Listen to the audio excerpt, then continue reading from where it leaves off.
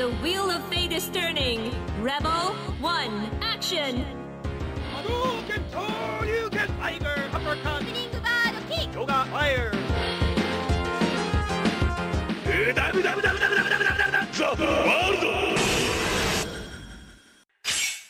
Welly's Nerdy News on East Leeds FM. You win. Perfect. Hello there and welcome to Welly's Nerdy News for 2022. We're now in, aren't we, Michael? Happy New Year, everyone. Yeah, Happy New Year. But yeah, we are now in January 2022 and we're back with a regular show, as I say, every first Friday of the month. At 4pm, 4 till 5pm, so you'll be getting an hour broadcast. But we're also doing a podcast version of this show, so if you're enjoying the show on the radio, want to listen to the full version, which will run way over an hour, I imagine, at this rate, do keep tuned in and go to the podcast. So just search for Welly's Nerdy News on all good podcast platforms, which is like iTunes, Spotify, you name it, we're pretty much on all of them. Maybe we're on not some smaller ones, but yeah, that's how it be. So yeah, Michael, we usually go into what we've been playing, what news has been, and then what's coming up for the month of January. But unfortunately, we're doing a little bit different this time because it's our Game of the Year special, which we normally do. So we're talking about our favourite games of the year. And we'll be talking about games coming up as well in 2022 in general, not just for the month of January, because there's a few more things to talk about. And unfortunately, a little bit of a shorter news month, not tons of things. A few depressing things, unfortunately, featuring JPEGs of monkeys. Michael, we'll go into kind of the starting of the show. What we normally do is what we've been playing for the past month or so, I guess, Michael. So what games have you been playing over the sort of Christmas holiday period? I'm sure there's been a few, I imagine. Yeah, there's been a couple, but then a fair few here and there. I think I've been playing a bit of Phasmophobia with my younger sister and a couple of her friends, and it's good.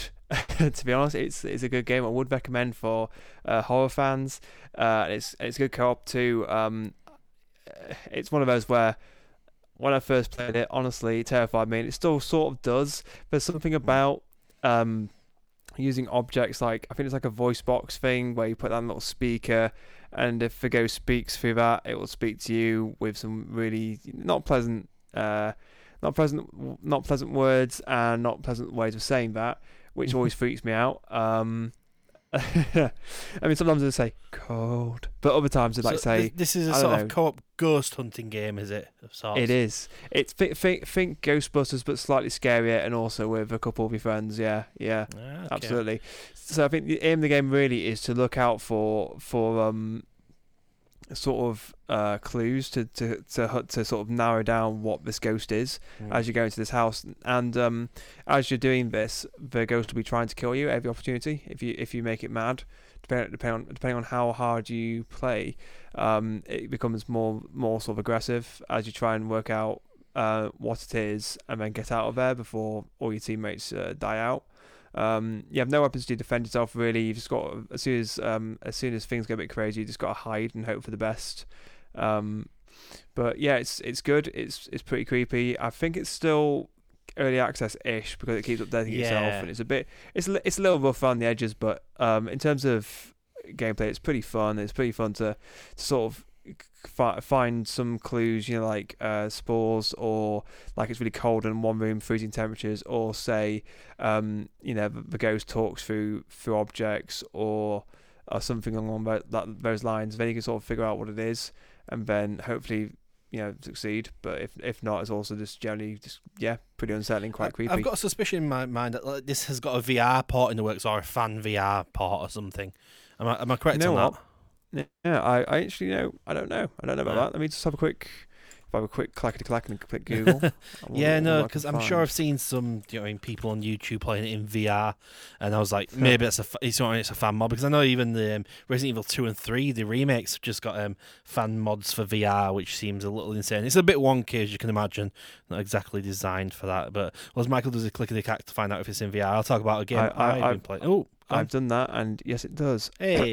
It will get a major VR rework in 2022, but there's already, as you said, there's fan ports to pop it into VR. I can tell because the first 2 results I get back is Markiplier and Jacksepticeye. So right. So the big horror, so big YouTube people or whatever. Yeah, absolutely. So I guess so. It's just. I think it's not. I think you just have to sort of hunt for that VR port space if I'm right. But why don't you tell us what you've been playing over Christmas? So I finally, after months of just not been getting around to it, and just I've had a few people ask me, "Have you played it yet? Have you played it?" And so I played and finished Metroid Dread over the holiday period. One of the games I played. So this is the 5th 2D Metroid game. It's like the first 2D Metroid game in about 20 years. So, new one. I know they just remade, these same people who made this Metroid Dread remade Metroid 2, the Game Boy game, on the 3DS, and then they've just made this Metroid Dread. I don't know what to say without annoying Nintendo fans. I wasn't too impressed, to put it slightly, unfortunately. It's okay, and that's the biggest compliment I can pay to it. It is middle of the road. I think we exist in a world now where Metroidvanias there's so many of them. I would say a pound a penny. Is that the correct term? A pound a penny. And it's just like this has all been done better by lots of other people. So like the sort of your level design and the sort of exploration has been done better by Hollow Knight. Your sort of RPG elements and picking up abilities has been done better by Bloodstained.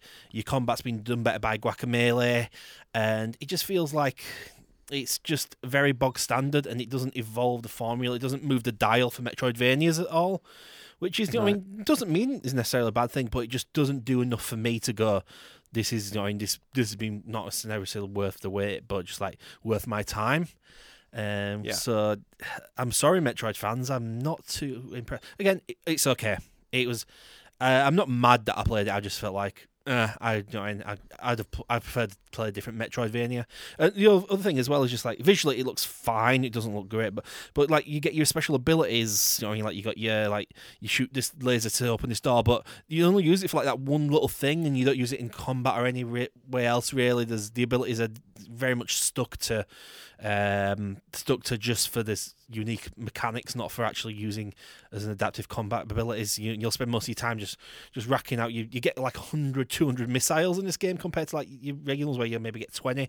So you just spamming missiles all the time, and it just doesn't feel that special and well balanced. And unfortunately, I'm not a big fan. I'm sorry at this point. Is there anything that's been disappointing you, Michael, that you've been playing, or?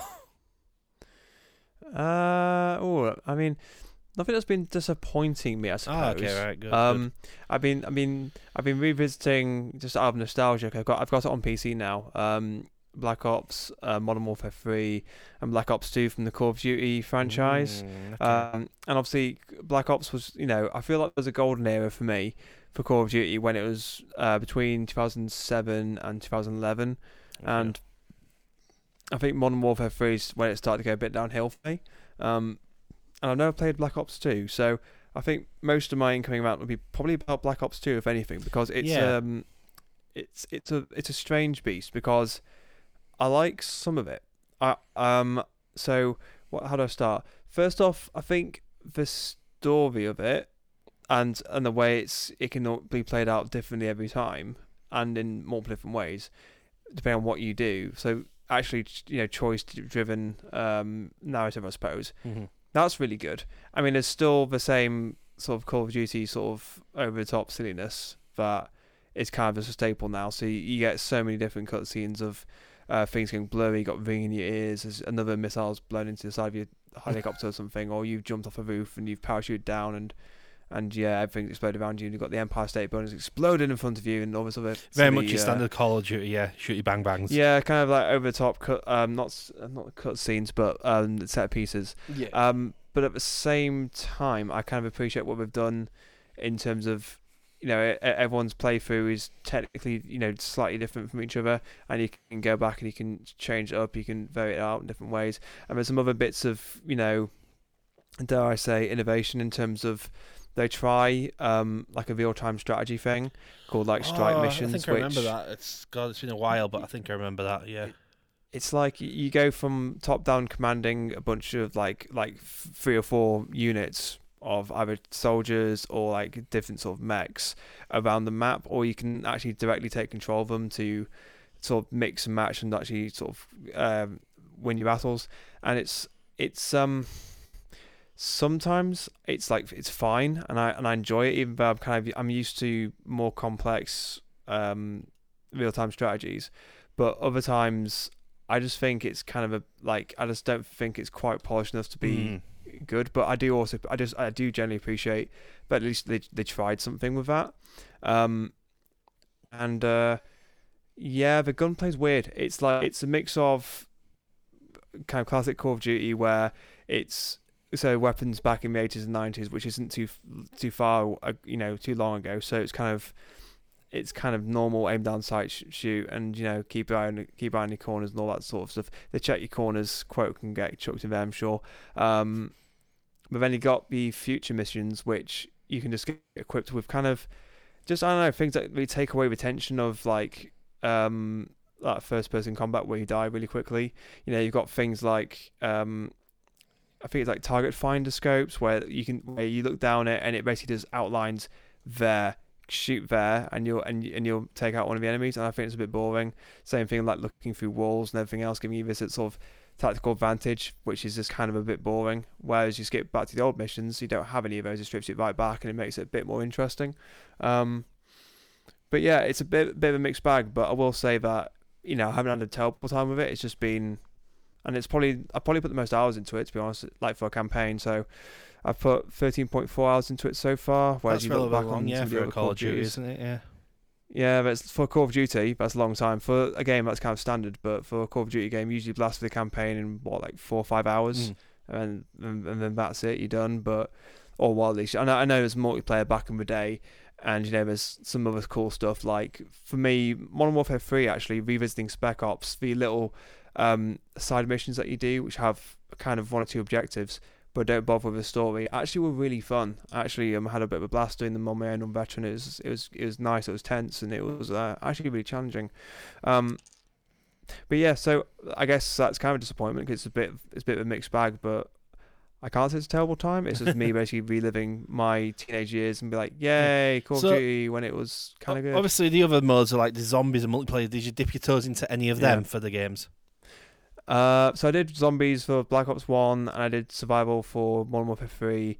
I did a bit of multiplayer against bots on Black Ops, and it reminded me how crazy the bots are when you set them on like hardened or veteran difficulty. Like, what's the point? We just like instantly snaps here, do a full 180 and just go, yep, you're there and you're dead. So no online multiplayer. Does that even exist on them older games? I imagine. I haven't dared, because I have a vivid You don't want 12-year-olds of of just shouting down the microphone to you.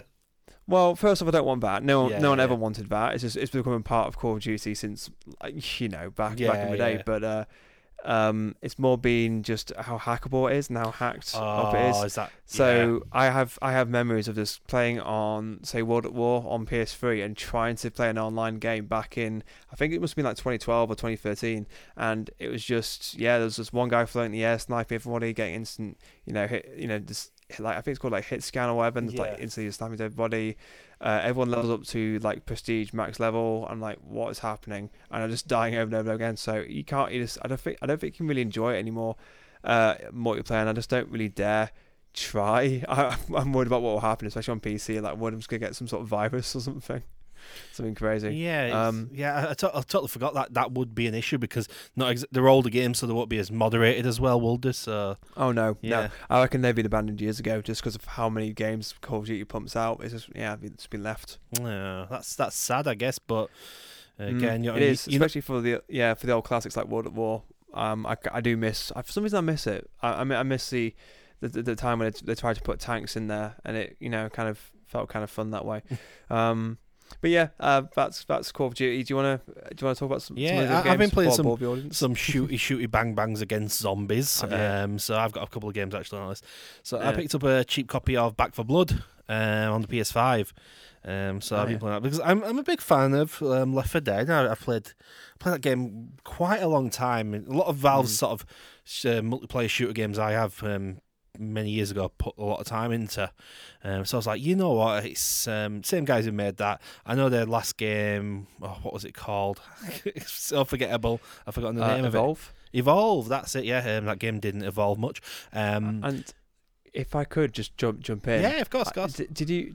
I don't know if you're a fan of. I think it's Crowcat, but he did a video on Back 4 Blood, and they say it's it's the guys who did Left 4 Dead. But then at the end of it, he has a really effective screenshot showing you of the people that worked on Left 4 Dead, how many of them actually are in Turtle Box Studios who actually worked on Back 4 Blood, and it's only like a handful. Oh, really? So yeah, I'd recommend you. I think you've heard of Crowcat, but if you watch that video about Back 4 Blood, basically, so Left 4 Dead being carried by Valve, it kind of makes his point interestingly in that video. But anyway, sorry, I'll let you get back to it. I don't know, maybe a lot of them people were important to make it, but it does feel a lot like it. So that's interesting if it's not them people. They've copied it. So played a lot of that with a friend and stuff. The thing that's surprising is how many missions there are, especially compared to Left 4 Dead. There's probably, I know both Left 4 Dead's combined, I think there's still more missions technically in Back 4 Blood. Which is quite good. Yeah. And they're all about similar sort of length as well as the ones from Left 4 Dead. So it's not an hour long, it's not 5 minutes long, it's somewhere between the 10-15 minute range and stuff like that. But yeah, just going to that and going, yeah, this is sort of a fresh take on Left 4 Dead. I hope it does get support and to keep adding to it more and more, and it's a game that's in 5 years' time I'll come back to it and I'll enjoy all over again. Biggest problem I have with it is they've just been bought up by Tencent. So I bought the game, and then 2 days later they bought it by Tencent. I was like, I kind of don't want to play this game too much anymore. Tencent being obviously the famous Chinese company that's obviously in bed with the CCP. So yeah, I felt a little bit iffy playing it. But from what I did play, just as the game itself, it's not their fault. That sort of thing happens. But yeah, playing the game itself has been a blast, and I'll keep on it, and hopefully the stuff released later down the line is also good. But also another game that's very similar to Left 4 Dead I've been playing. It's a VR game called After the Fall. So this is like Left 4 Dead but in VR. So nice. So yeah, this is a game that came out on the PSVR and on the Oculus as well, because I was cross playing with a friend who has an Oculus. I got a PSVR, so I've got my big plastic gun. He's got his 2 little magic wand things, and we were playing a lot of that in VR over the sort of New Year's period. We played a little bit on New Year's Eve as well, and yeah, that's a really cool game. This has the opposite problem compared to Back 4 Blood, where Back 4 Blood has not too much content, but a lot of content. This game's got almost no content. It's got 5 missions, and they're about an hour a piece, so it'll take you 4 or 5 hours to finish the game. But that's not a lot of content compared to what is on offer compared to the other games that are available. So I've had quite an interesting sort of, I won't say back and forth, but it's interesting parallels, these 2 different sort of Left 4 Dead style games and how they play and how they compare between the 2. Unfortunately, none of them are as fun as Left 4 Dead, I'd say. I think Back 4 Blood comes close. I'm if you were to tell me this was Left 4 Dead 3, I wouldn't complain. I'd like, oh, cool, yeah. Maybe it's a little jank, and maybe it's not as good. You can't do this. There's monster variety is not as big, even though there's technically more monsters because of different mutations and stuff. I just feel like the variety's not as good, and they're not as well defined. They don't have the you basically have 3 monsters. You have a tall one, a short one, and a fat one, and they have different variants. So the fat one might have armor, the fat one might explode, or you might have the short one that has 4 arms so you can jump and grab you, or the short one might be able to spit acid. But because they're so very similar in terms of the outline, it's hard to tell which one you're going to be fighting. Compared to Left 4 Dead, I can obviously tell a boomer from a tank and so on and so forth. That becomes very, very quickly easy to distinct with. Is that the one thing? Yeah, distinct. Yeah, with. So yeah, a lot of zombie killing on my front, Michael. Any zombie killing your front? I don't think so. Zombie killing my front. Apart from in Black Ops, not a lot of zombie killing. Let me think. How can I transition this? Sorry, I'll give you a hardball there. A little bit. So if you're new to this, we kind of always try and use puns to link things together. But it's going to fail a little bit. But sort of zombie. Hollow Knight. I've actually played a bit of that. I actually had it on PS4. I've downloaded it a while ago, and so I hurt my back recently, and for a couple of days I had to stay kind of bedridden, just to make it recover. Like I'm actually, thankfully, I'm a lot better now, so I can actually move around and do my day-to-day activities just fine. But yeah, for the first 2 days, very painful. So I decided to play some PS4, sort of lying down my bed, and I remember just looking and thinking, I've never actually played Hollow Knight. I'm going to give it a go. And I've clocked in a few hours on it, and yeah, at first, to be honest with you, I thought, oh no, it's Dark Souls. Oh no, but it's not. Oh, okay, it's challenging, sure, and it can be at times, but I actually really like the adventure side of it.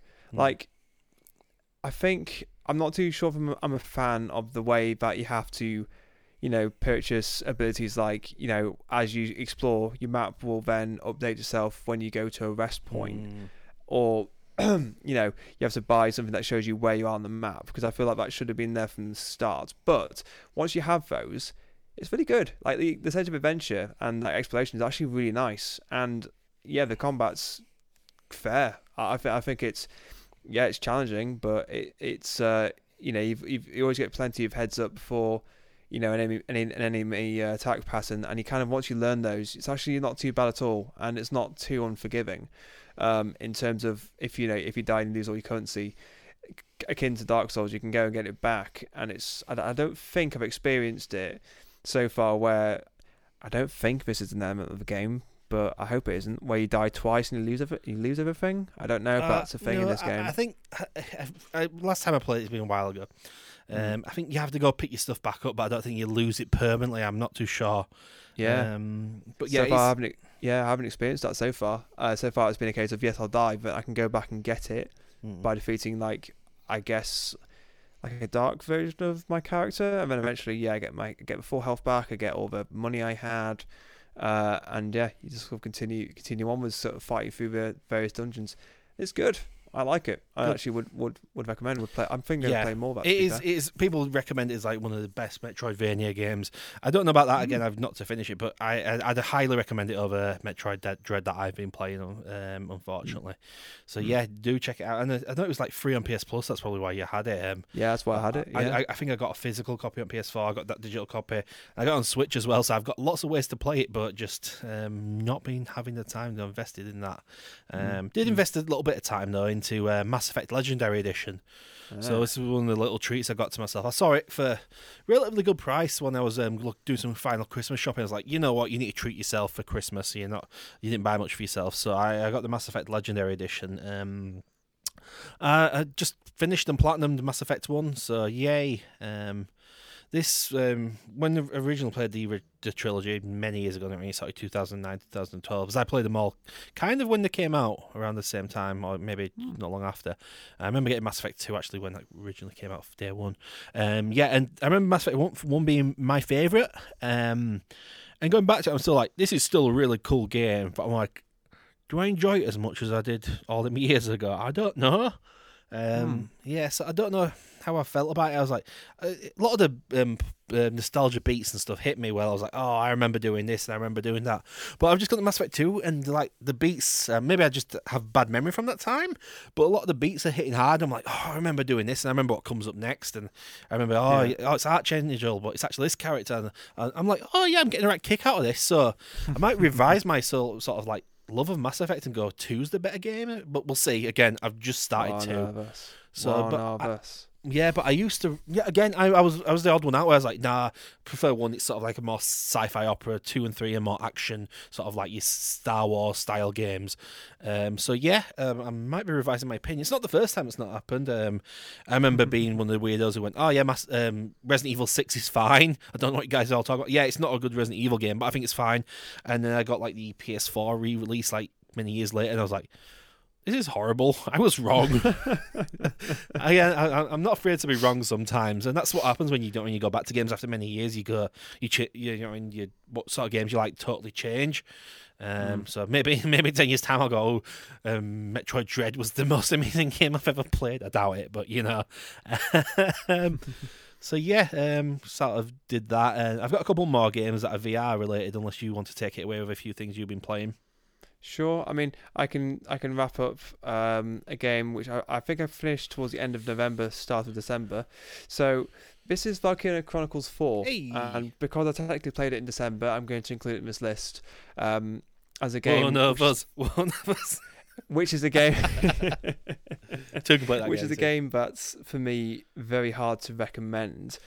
It's yeah. So if you like strategy, bear with it. Is my advice. If you hate like anime, strategy, get away because it is. It's God. Yeah, it's oh dear me. It's I'm not a fan of the anime side of it. I really am not. Yeah. Like there are some moments where I feel like it's a different writer who's come in and actually written some actually good good sections where it's actually like And then it just cuts to fan service randomly or something. Something like that. Yeah. It cuts to, I don't know, like, oh, check out my new winter outfit. I've cut the skirt short so it makes you look even cuter. I'm just like, what is this? What am I playing? I can't explain this to anybody. I can't recommend this to anybody. Yeah. I feel gross.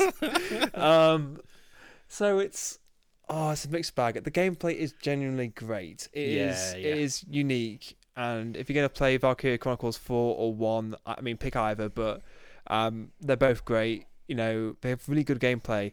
It's just such a shame that the story's a bit silly, very silly, and there's only a couple of moments where I actually, stopped spamming the skip button. Actually gone, this cutscene and the voice acting has been done really, really well. There's actually a couple of moments where it actually properly does some good war stories, and I think those parts, those moments are few and far between, and the rest of it is just silly. And I'm just there spamming the enter key, going no. That's great. I don't really care about who you fancy. I don't know. No, come on. Gameplay. Want another level? Yes, and then you sort of go from there. And it shows because I've played. How long have I played that game for? Let me go find out. It's going for my Steam. I've played this for 55.4 hours. Wow. And that's one playthrough, ladies and gentlemen. That's one playthrough plus all the DLC. Oh, you did DLC as well. Wow, nice. Yes, I did do all the DLC. So I like it, but it has some flaws. And again, as I said before, as I summed up, if you like strategy, bear with it. If you're not really that bothered about strategy, skip. Yeah. is my advice. But yeah, that's my summary in Valkyria Chronicles 4. It's great. I enjoy it, but I also can't recommend it. It's weird. Do you want to finish off with VR games? Yeah, I got a couple to talk about. After I've got a sneeze coming on. I'm just trying to work my way through it, so we'd have to stop recording and whatnot.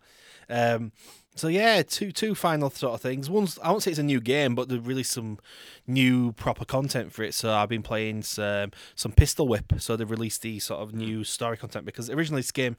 So this is it's much like Beat Saber. So it's a rhythm music game, but unlike Beat Saber where you're cutting stuff with lightsabers, you're shooting your guns to the rhythm of the beat, and it becomes very John Wick-esque at the points and stuff where you're having to like rapid fire your guns in single shots into people and stuff, much like he does in the films. But this there released some DLC where it's set in the Wild West, so you got revolvers and double barrel shotguns and you're shooting them to the beat, and that's been really, really cool. I know they did one that was like a cyberpunk future one, which I also finally played through as well, and that was good as well.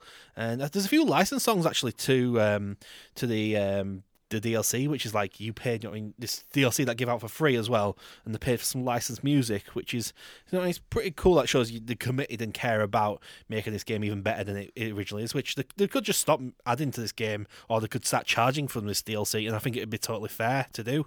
But they're going, no, here's free new content, here's a second story. They could have just done one story, and it looks like they're going to keep doing more as well. So if you're into your sort of rhythm music games in VR, and you kind of got your fill of the Beat Saber, Pistol Whip, I think it's also like Oculus and stuff as well. Pistol Whip might be one to go for. It's somewhat a little bit more intense than Beat Saber as well, because you're doing a lot of ducking and diving and dodging rather than just swinging your arms about. So you do. I do come up in a puddle of sweat more than I do on Beat Saber, even though I'm doing Beat Saber on Expert and I'm doing like Pistol Whip on like easy and normal at the moment. So unless I don't have the rhythm technique down, if I do, I'm just in a puddle of sweat. I can't imagine doing that on hard. I'd melt into the floor. And then the final one is, this is interesting. So How much of a fan are you of the TV show Rick and Morty? I'm a fan, sure. Okay. I haven't watched every season, but I do like it when it's on. It's good. I think it's reliably good. Why? Yeah. The creator of Rick and Morty, Justin Roiland, I'm not a big fan of Rick and Morty. I kind of dislike it. That's too strong a word, maybe. I kind of like go, it's okay. The guy who created it is called Justin Roiland, and he's got a game studio called Squanch Games. And I think about a year and a half ago, 2 years, they released a game called Trover Saves the Universe, a VR game. So I've picked that up. I think it was like £6, I think, on the PSN store or whatever, really, really cheap. And nice. I was like, you know what, I'll give it a try. You know what I mean? I could be totally wrong. Maybe it's all Rick and Morty humor, and I won't like it. But fortunately, it's really, really good and really, really funny. It's sort of.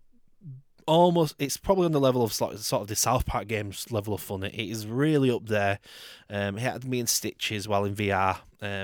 So yeah, it's a game where you play as a guy called a Chairopian. So he lives in his chair with his controller in his hand. So these aliens that have chairs in control hand. So it's just you basically, and it makes fun of obviously you being in the chair playing a game and stuff. And you control this guy called Trover with your controller in your hand, and he's got to save the universe. The main villain is a guy who stole the Chairopian's dogs, and he stuck them in his eyes to give him unlimited power. So you can kind of guess how it all goes. And then just going through the game, just very funny moments and very unique moments for games, and it kind of reflects on it. It does. I'm a big fan of sort of these unique things where like a creator's created something, because we've played Call of Duty a million times, we've played this a million times. When someone creates something new, a new element, it really does surprise me, because it feels like, I won't say games are dead from innovation, but I feel innovation can be quite limited in a lot of games now. And this game certainly is not limited at all. There's a lot of, to say it's just as very simple, platforming where you jump and attack. There's lots of unique things that do happen in this game, and I don't want to say too much to spoil it for people. But if you have a VR headset, I think this is an easy recommend. You can play it in flat screen as well, but I don't think that is the way to play this game, unfortunately. It does. It kind of like it does. I'll give you one example. That's like the first level. So obviously, games will give you a sort of a moral choice, a binary moral choice, like do this good guy thing or do this bad guy thing. And the game gets to end this level at one point, and it goes, oh, you can kill the innocent guy. I know he's a little bit annoying. He's basically sort of Navi guy. Goes, hey, listen, and jumps in front of your face in VR and annoys you a little bit in the first level. You can go kill him. He's pretty innocent, but he's a bit annoying. Or you can go kill the guy who's quite literally eating babies. And it's like, well, of course I'm going to go kill the baby, you know what I mean? So you kill the baby, and he goes, oh yeah, you killed the baby, but there was also the 12 women that his baby's waiting, you've just knocked them off the cliff as well. Well done, you're evil. So there's there's no good moral choice, really. And kind of just doing silly stuff like that, and it's, lots of really unique ideas. And I watched him do an interview about the game, and he was like, I think his chops are more in like game design and stuff rather than making a sort of TV show. And I hope this Squanch Games make more games like that, because Justin Roiland does, and his team, they seem to have a lot of creative juices flowing, and at least the funding for him to let him be creative as well. So that's a really high recommendation for me, that game, which was something I was like, I don't think I'm gonna like this, and it turned out I was totally wrong, and it was absolute joy to play. And I was quite red in the face laughing at some points in the game. So do check it out if you want a good laugh, a good bit of entertainment, and then okay game that's that's not too hard to play, not too taxing. So check that out. But yeah, that's it for all the things I've been playing. Michael, you done all your list, I guess? Everything but one, and I think it's more just a sort of, I think we finished it off. Hang on, let me just check. Did I actually finish? I think you might want to save that one, because I can see on the list now, and I don't know why you should save it. Oh yeah. Okay. Yeah, we'll save that one. Cool, no problem. But Michael, we're in it now. Our sort of game of the year section. So for 2021, because we are now in 2022. Oh god, I don't believe that way. We're a couple of years into 2020. It doesn't feel like it's been that long at all. Yeah, it's like we're a couple of years into 2020. We're not in a separate year. Yeah, I know what you mean. quite intense. But yeah, Michael, I've got a list of 10 games that I want to talk about, and you've got a game of the year and 9 recommendations. So should we start off from like my number 10 and your number 9 recommendation? So who would like to go first, I guess? Let's go. I think we should go yours. We'll go you, me. So my number 10 is a game I don't think I would ever care about. I'd be like, oh, that sounds naff. That's a licensed game, kind of a licensed game. I don't think that'd be ever for me. That's not my sort of jam. And that is at number 10, Hot Wheels Unleashed. So yeah, this is a somewhat kart racer game. It's a kart racer without your sort of abilities and sort of stuff. So it's a kart racer set in the Hot Wheels universe where you play as little miniature toy cars. And the thing I like about them is they kind of look like the toy cars, so everything's sized appropriately, and they've got all like the sheen of the metal of the little toy cars. If you ever had Hot Wheels as a child, and you race around little Hot Wheels tracks with all the plastic loops and stuff, and they're a little wider than that, so obviously you can fit multiple people on, you can overtake and whatnot. And I just found it really, really entertaining, and I spent quite a bit of time just playing the game, going through the story mode, playing a bit online, and I just didn't think I'd get that much out of the game. That's why it's kind of on my number 10. It's nothing groundbreaking, but it got me like, you know what, this is a solid game, and I think it deserves a mention, because I'm sure not a lot of people will mention it in their games of the year. So I was like, it gets on number 10 just about. So and that's what comes from number 10 for me. Michael, do you want to give your first recommendation for us, or do you have any questions about Hot Wheels, I guess? I have no questions about Hot Wheels. I just think Hot Wheels is actually, that's a good pick. I think that's one of the surprises of this last year. A surprise, that's a good way to call it, yeah. It's sort of something where, to be honest, none of us really expected much from it, and then suddenly, out it comes. And then I keep hearing good things. I watched a review about it, and I thought to myself, like, actually, yeah. If I'm going to give it a notch, there's a lot of expensive DLC for it now, cars and stuff. But what you get in the base game, you're not missing out too much. So. Yeah, absolutely. So, for my recommendations, I'm going to start at the one at the bottom, which I might regret after this weekend, because it is Resident Evil 4 in VR, because it's not it's not like a new game. It's just you're playing that same game again, but this time it's in VR, Elliot. I get the classic. I get the Leon Kennedy experience in my face, and it's and it looks. I've heard. To be honest, this is more coming from my hype from my little sister, and we both played this game to death as teenagers, and it still is my favorite game of all time. It's just, I'll be playing it this weekend on her VR headset, and I've heard good things about it. It won Game of the Year for VR pick of the year for 2021. So. Can't be too bad, can it? Is the way I go about seeing it, and maybe, who knows, maybe next month I'll come back and be like, yes, it is very good. It is very good, but can't say for me, but for my little sister, absolutely. And for Game Awards, it looks like an easy pick. Yeah, I do want to play it. I've got a friend who's got an Oculus. I'm hoping it gets support for like PSVR 2 or something, because I don't want to have to buy an Oculus. I was looking in the store, standing in front of an Oculus Quest last week, going, maybe I don't really want to play that game. And the only thing that disappoints me about the Resident, obviously under the censorship, that's very silly in the part of the game, is the fact you don't have to do a roundhouse kick to do an actual melee attack. I want to have to force people to do roundhouse kicks or suplexes. So yeah, that's such a bad idea. That's what I want to go to my mate's house and try and do a roundhouse kick when Leon does the action and see if he freaks out. So yeah, if I can do roundhouse, I'm looking forward to seeing how they've coped with that. Like what it is. I don't know if it's a case of you press a button and then you see it kind of just goes to the 2D flat screen and you see the animation. Yeah.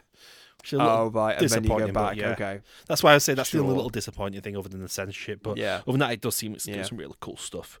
Right, shall I move on to my number 9 pick? So my number 9 pick is No More Heroes 3. So this was a surprise, a game I was very, very excited for. So this is a return to Suda51 directing a No More Heroes game. He obviously did a little spin-off game as well. And it's just very fun action game, very, I won't say comedically violent, but violent, and it understands the violence that it's participating in and questions it and stuff. And it's very much a Suda51 game. I think the only thing that puts it down a notch is just like he's kind of done this game before, and there's outside of the really really cool, unique boss fights and stuff, he's not really telling telling us anything new, I'd say, per se. The sort of narrative isn't really shifted, which is fine.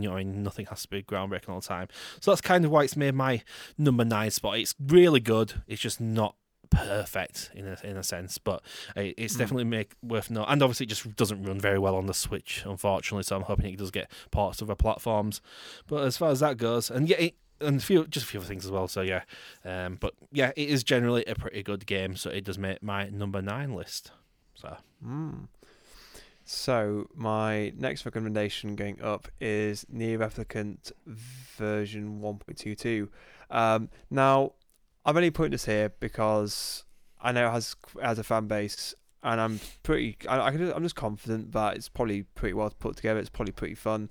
In the same way I put Resident Evil 4 there, because I thought, yeah, it's probably a good time. Probably not. I don't know if it's actually for me, but I'm sure for a lot of people, I think it'll be a good game. And I'm pretty sure it definitely got some. I'm fairly certain it got some nominations somewhere for Game of the Year. I'm sure in some of the categories. Yeah, it's interesting because it's kind of a remake / port. It's got enough new going on that, and I think it deserves to be put on people's Game of the Year list. And maybe it'll be on mine. We'll see when we get to later up the list. We'll see. But yeah, it's not hard to recommend that game, especially since it's a way better version than the original. I'd recommend Nier Automata over it, but again, if you're looking for the full Nier story, it's worth giving a play as well, I think. Cool. So yeah, but dead quick recommendation there.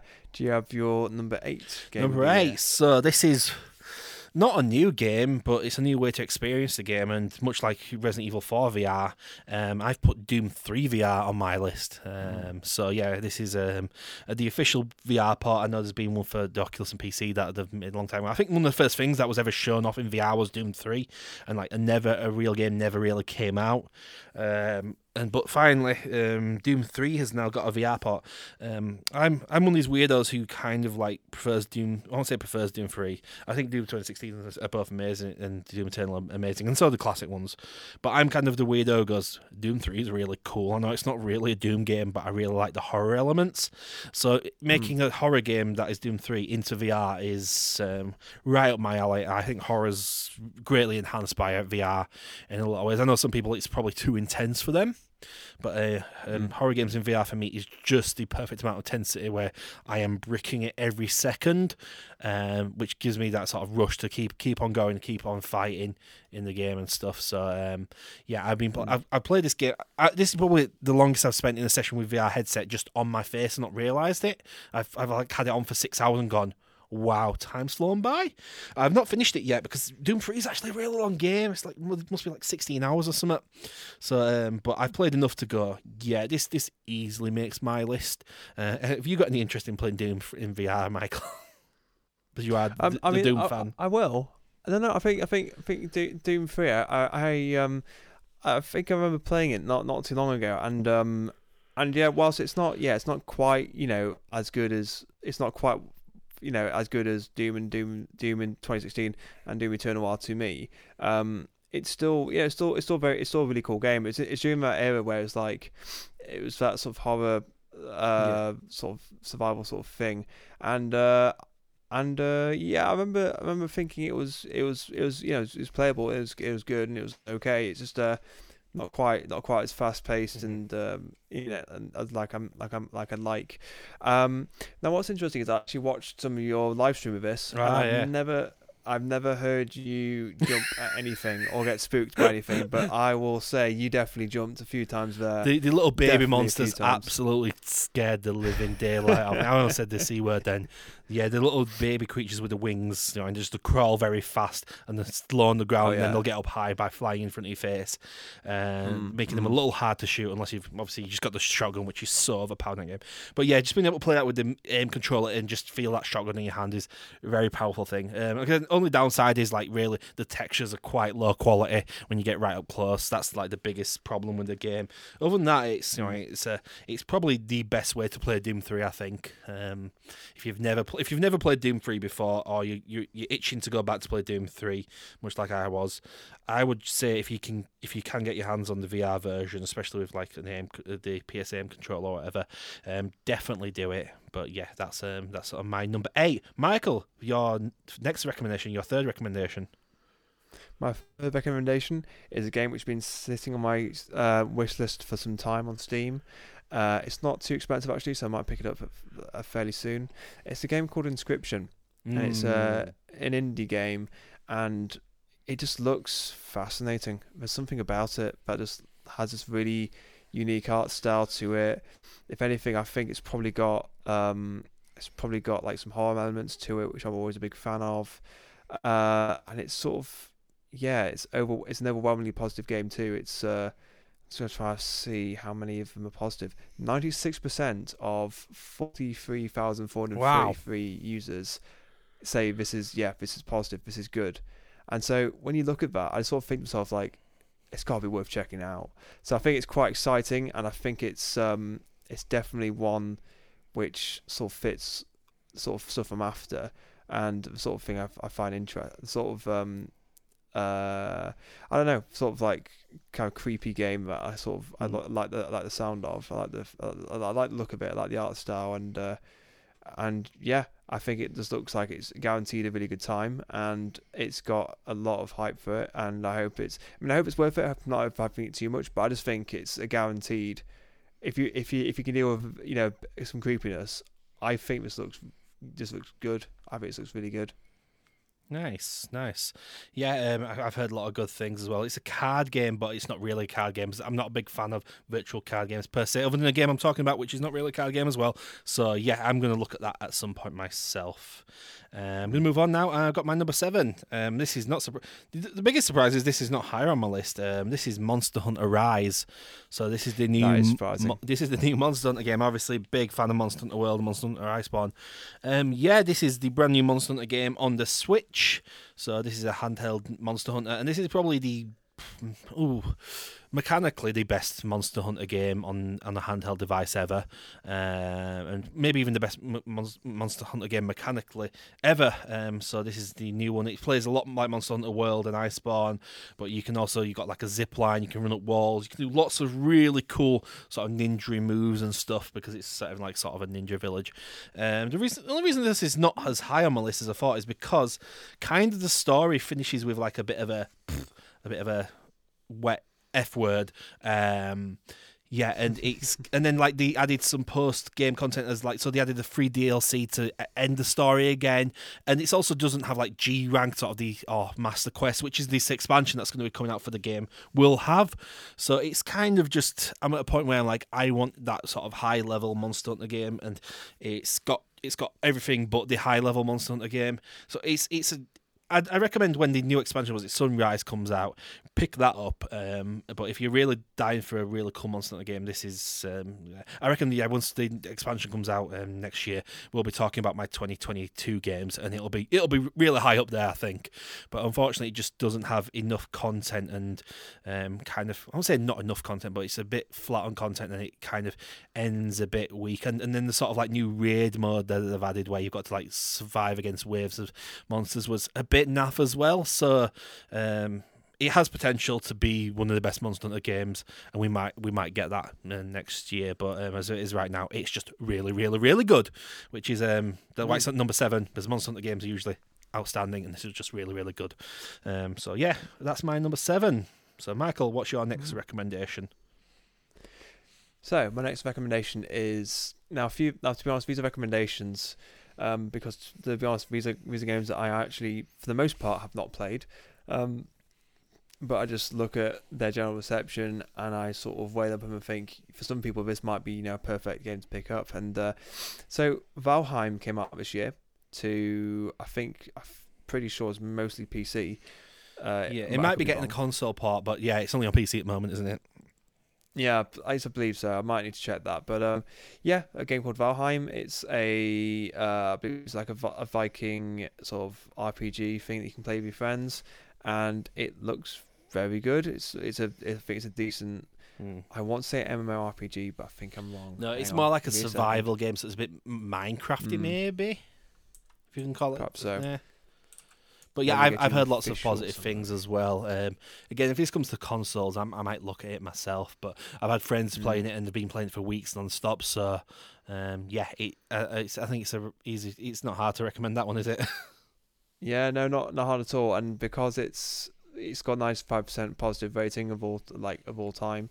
So forgive me, I'll correct myself. It is a exploration and survival game for 1 to 10 players, sort of based in procedure generated games inspired by Viking culture, and you can play it with your mates. And it's only been made by, I think, only a handful of devs.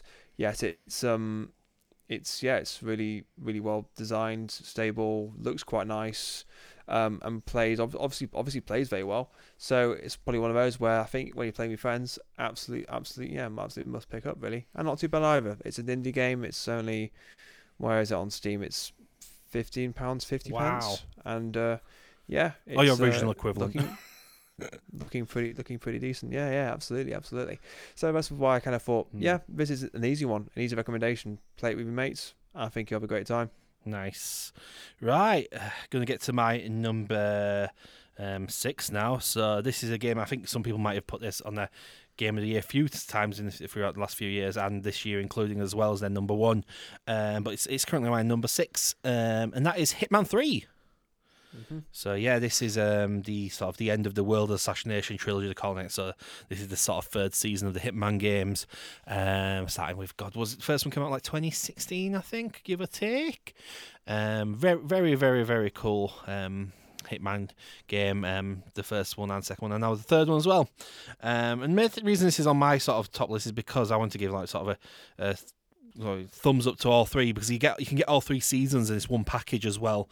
And the other thing as well, that it's in VR as well, and it's coming to PC VR. I think just right now as we're talking about this, it's like any day now it's coming to PC VR. But yeah, you can play the entire trilogy in VR, which is quite interesting. You know, being this killer assassin and having to walk around and slink around with people and do. Assassinate people while trying to stay undetected, and having that sort of perception of being first person, looking around, can anyone see me? That sort of thing. It's not a game that you'd think like, why would they make that in VR? But they did, and they did a darn good job of it. That's for sure. So that is my number 6. So Michael, we were coming back to you, weren't we? I believe. Yes, we were. And the game I'm going to recommend next is another Game of the Year show winner for 2021, and that is Guardians of the Galaxy for, I believe it was Best Narrative it won. Oh, wow. In terms of the Game Awards 2021. And yeah, I think a lot of the reviews I've seen for this game seem to agree with that, seem to agree that the story writing for this game is very well handled, very well done. And so for that reason, I think it's well worth a pick up, and general reception seems to be very positive for the game title.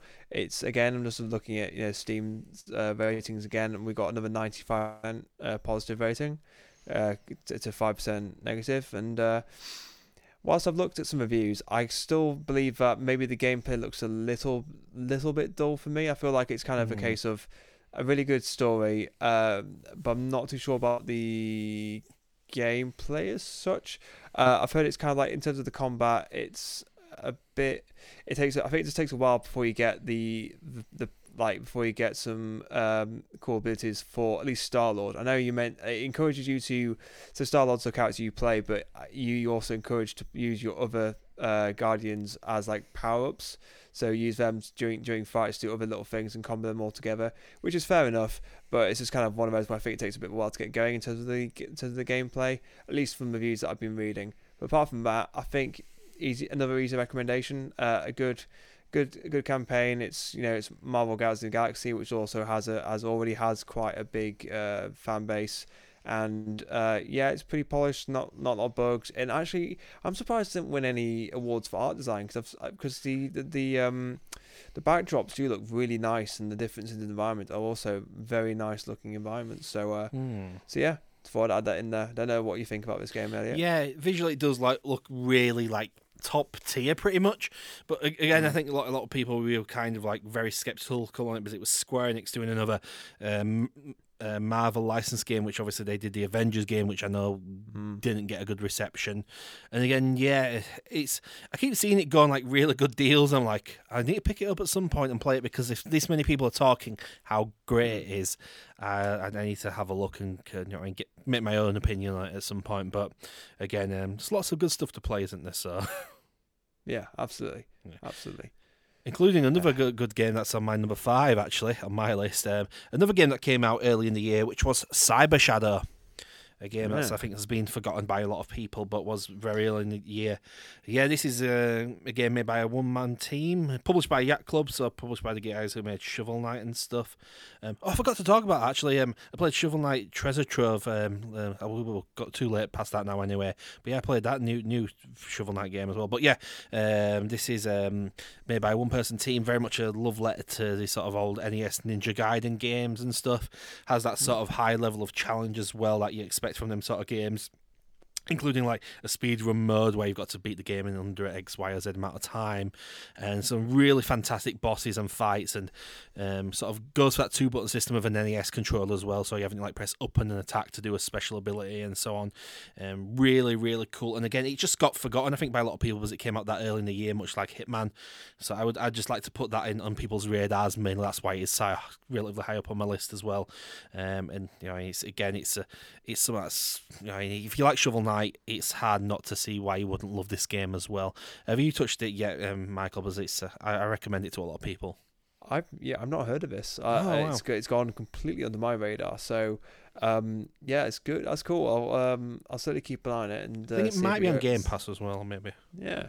I might keep an eye on that and see if I can ever get it at some point. Maybe see if it's see if it interests me. Absolutely, Fantastic. Nice one. What's another thing that should be interesting people, Michael, on your list? I think. So I've got Returnal as my next recommendation.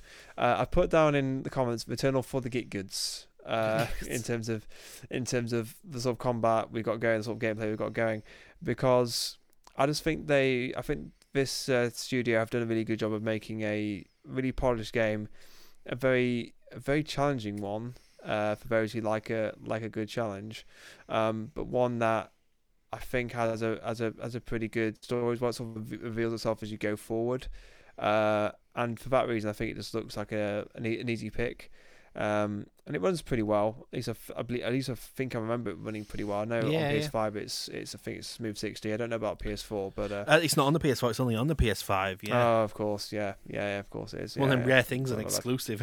We don't get them exclusive. Yeah. On anything. Blimey. Yeah. So it looks strong. Yeah. Looks like a really good outing for. Am I right? Is it the studio with Dead Nation and Alienation? Yeah, Dead Nation, as well? Alienation. God, what are they called again? Not Blue Point. I forgot the name, but they're really good. Yeah, I would have loved to put this on my list, but unfortunately, I picked it up, bought it brand new, played it for like an hour, and I forgot to play it again. So when we get to like next year's Game of the Year, I might go, I'm going to kind of substitute in Returnal here just as a cheat. But yeah, it's Housemarque. That's the name of him, Housemarque. Housemarque, yes. Yeah. This is. I'd love to put this on my list, but not played enough of it for me to justify giving my sort of take on it and going, yeah, this is great, this is bad.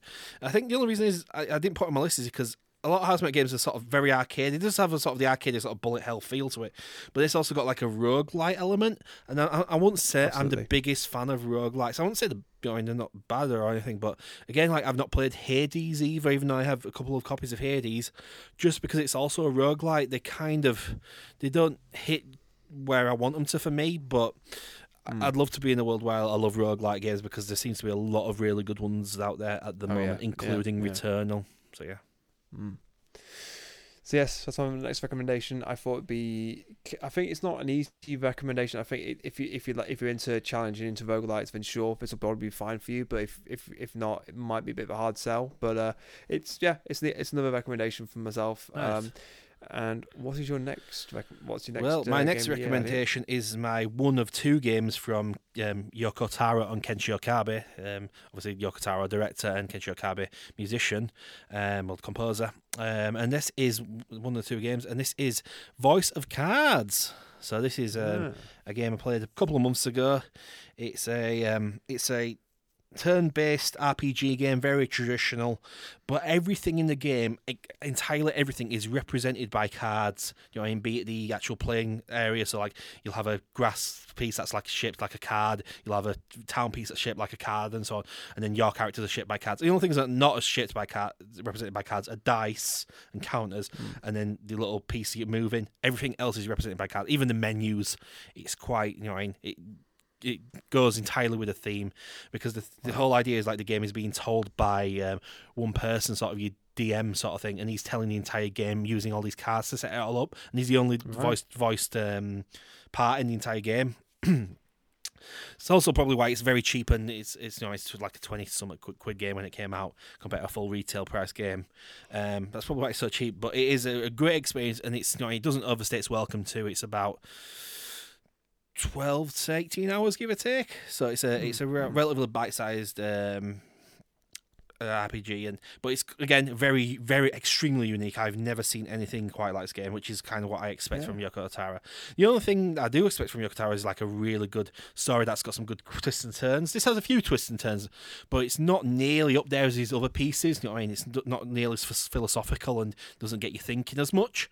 So that's why it's probably not as high as I'd hoped it. But if this was, had all its philosophical elements and tons of like you have to play the game several times and all these things change stuff, this might be my number one. It might be my favourite game of all time, but as it goes, it's still outstanding. Again, number 4 slot on a year that was packed with absolutely outstanding games and absolute killers. But yeah, that's my number 4. What's your next recommendation, Michael? Looks like a big one. In a year that has no Doom, I've gone for the next the next best thing. I've gone for Call of Duty. No, I haven't. I've gone for Halo Infinite. Purely because I think it looks strong. I think it's a strong return. I've seen some good things about it. I've heard that the gameplay is like sort of like really good, really polished. Multiplayer really seems to be where it's at as well, isn't it? Yeah, absolutely. And the grappling hook has some really cool things you can do with that. I've got some friends that really like it. I think either have the Game Pass or they bought it for the Xbox, something like that. But they really like it. It's generally got a very good reception. I've heard the story's a little bit lackluster, but the open world can be a bit Ubisofty, but it's meant to be pretty good. It's meant to be pretty solid. And just for that, I thought, yeah, absolutely. I think that'd be a decent one. And who knows, I might pick it up at some point, considering I've played a few of the Halo games, and they're good. I'm definitely going to pick it up at some point. I'm looking at getting Xbox Series S, just so I can turn it into an emulator machine. But if I'll just get a bit of Game Pass and at least play through the story and play a bit of the multiplayer, I think. But unfortunately, it's got like the one thing in Halo that I absolutely despise: running. And I am a massive Halo 3 fan. Even like last year, I played lots of Halo 3 online.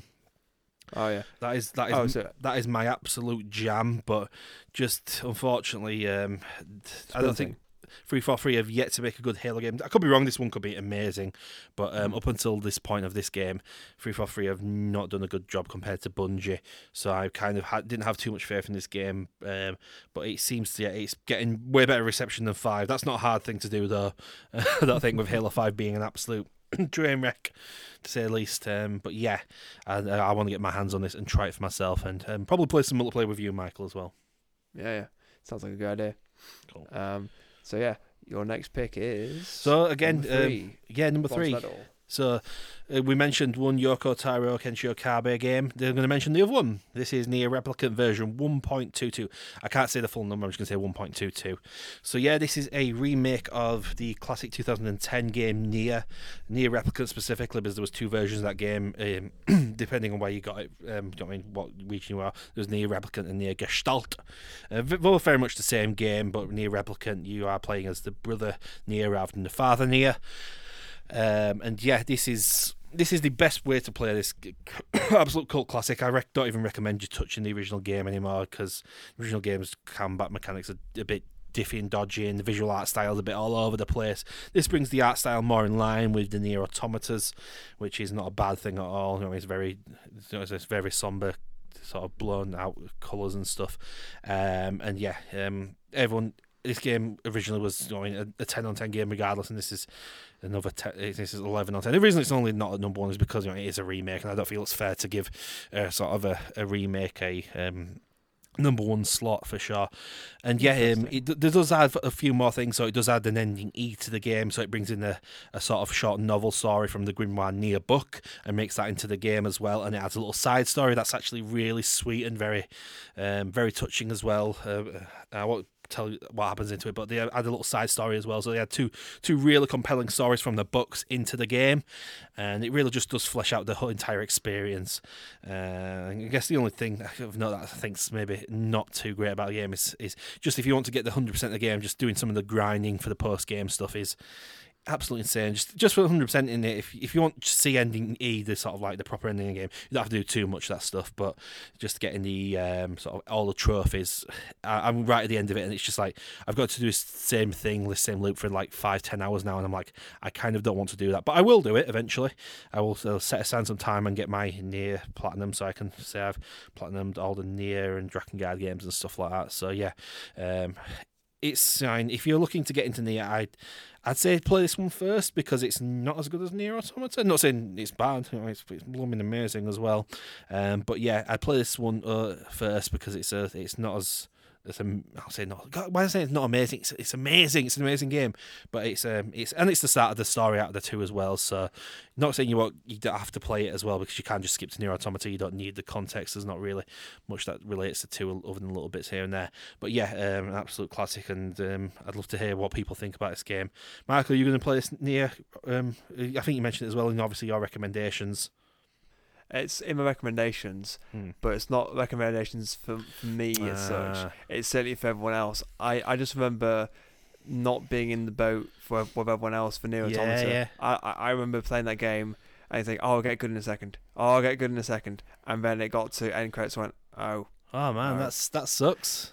Yeah, I know. I feel like it's been an awkward moment every time I talk about it on this show because you got a super fan on one side and you got someone else doing the other side. It's like I don't get it. Yeah, no, it's fine. It's not every game's for everyone else, but yeah, the people who like Nier Automata really like Nier Automata. That's absolutely. For sure. No, I'm sure they like it, and I thought to myself like, yeah, it's got that fan base, and it's probably very well done. Except for on PC. But yeah. That's a PC specific, yeah.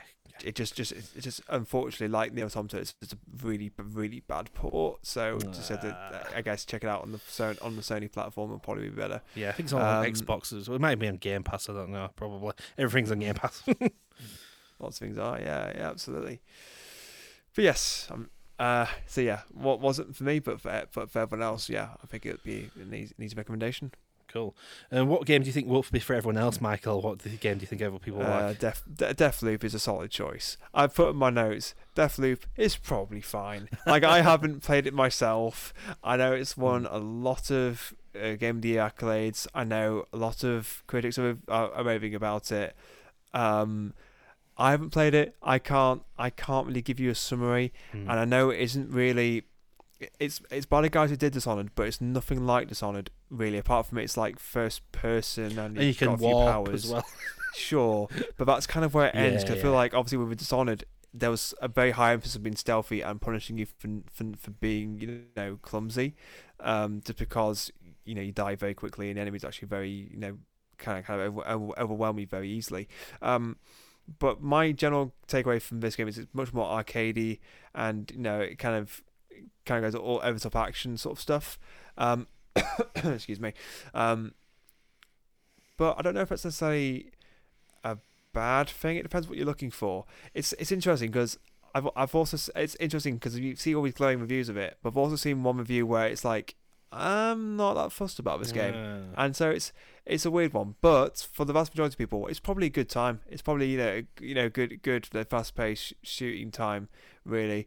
But I think one of the main criticisms have been that it takes ages to get used to the UI on the menus and stuff, and in terms of like story, like as a time loop thing, you don't really sort of get strong with what you know of the world, what you know of the time loop. You just sort of get stronger in terms of weapon upgrades and general abilities, which it's I don't know. It means it's a roguelite. Again, there seems to be a lot of good or popular roguelites at the moment, doesn't there? Yeah, perhaps so. But yeah, so that's why I say I recommend it. It's probably fine. You'll probably have a blast. And if not, you'll probably enjoy it way more than I'm being treating it. It's just because I'm very cynical. If I ever play it, I'll give it its due. I'll give it its due if it's decent. So Awesome. yeah, that's my recommendation. Cool. How about you? Well, we line up here now, Michael, because we got my number 2 and your sort of final recommendation as well. So this is. Can you do the voice for us, Michael? Oh, I don't know. Hang on, give me a second. Can you do the voice?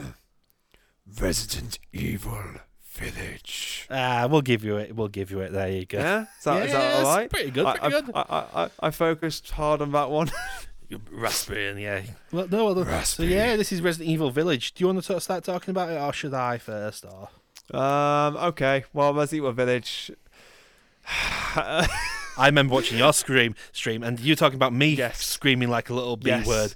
I saw you scream like a little B word. Oh, like an absolute baby. Yeah.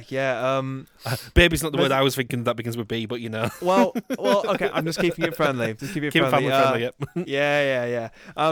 It's good. Resident Evil Village is a good game by all counts. It's got a very silly, goofy it's got a kind of a campy, silly story to it at times, which is pretty What you expect from great. Resident Evil, yeah. Yeah, harkens back to Resident Evil 4 quite nicely. Lady Dimitrescu is full of charisma, and she's great. She's got her own little personality. Shame that she's that her section is over so quickly. The other enemies also kind of the other enemies okay, and they're pretty memorable except for the last villain that you fight. The combat is more action orientated, and I think the enemies are a bit bullet spongy. What else can I say about this? The exploration's still there. I still like exploring the map and getting all the bits and pieces that I need to survive as best I can. That still is top tier. And I must say, the second boss fight is brilliant. Yeah. Like I thoroughly enjoyed that bit. And when I remember, because you were commenting when I was on that section for the first time playing it, and you said, "Oh, my favourite bit's coming up," and I was like, "Hang on, but we just left the castle." I thought that was everyone's favourite bit. and then I go into the second house. Around every corner of that house, when you walk in, it's empty.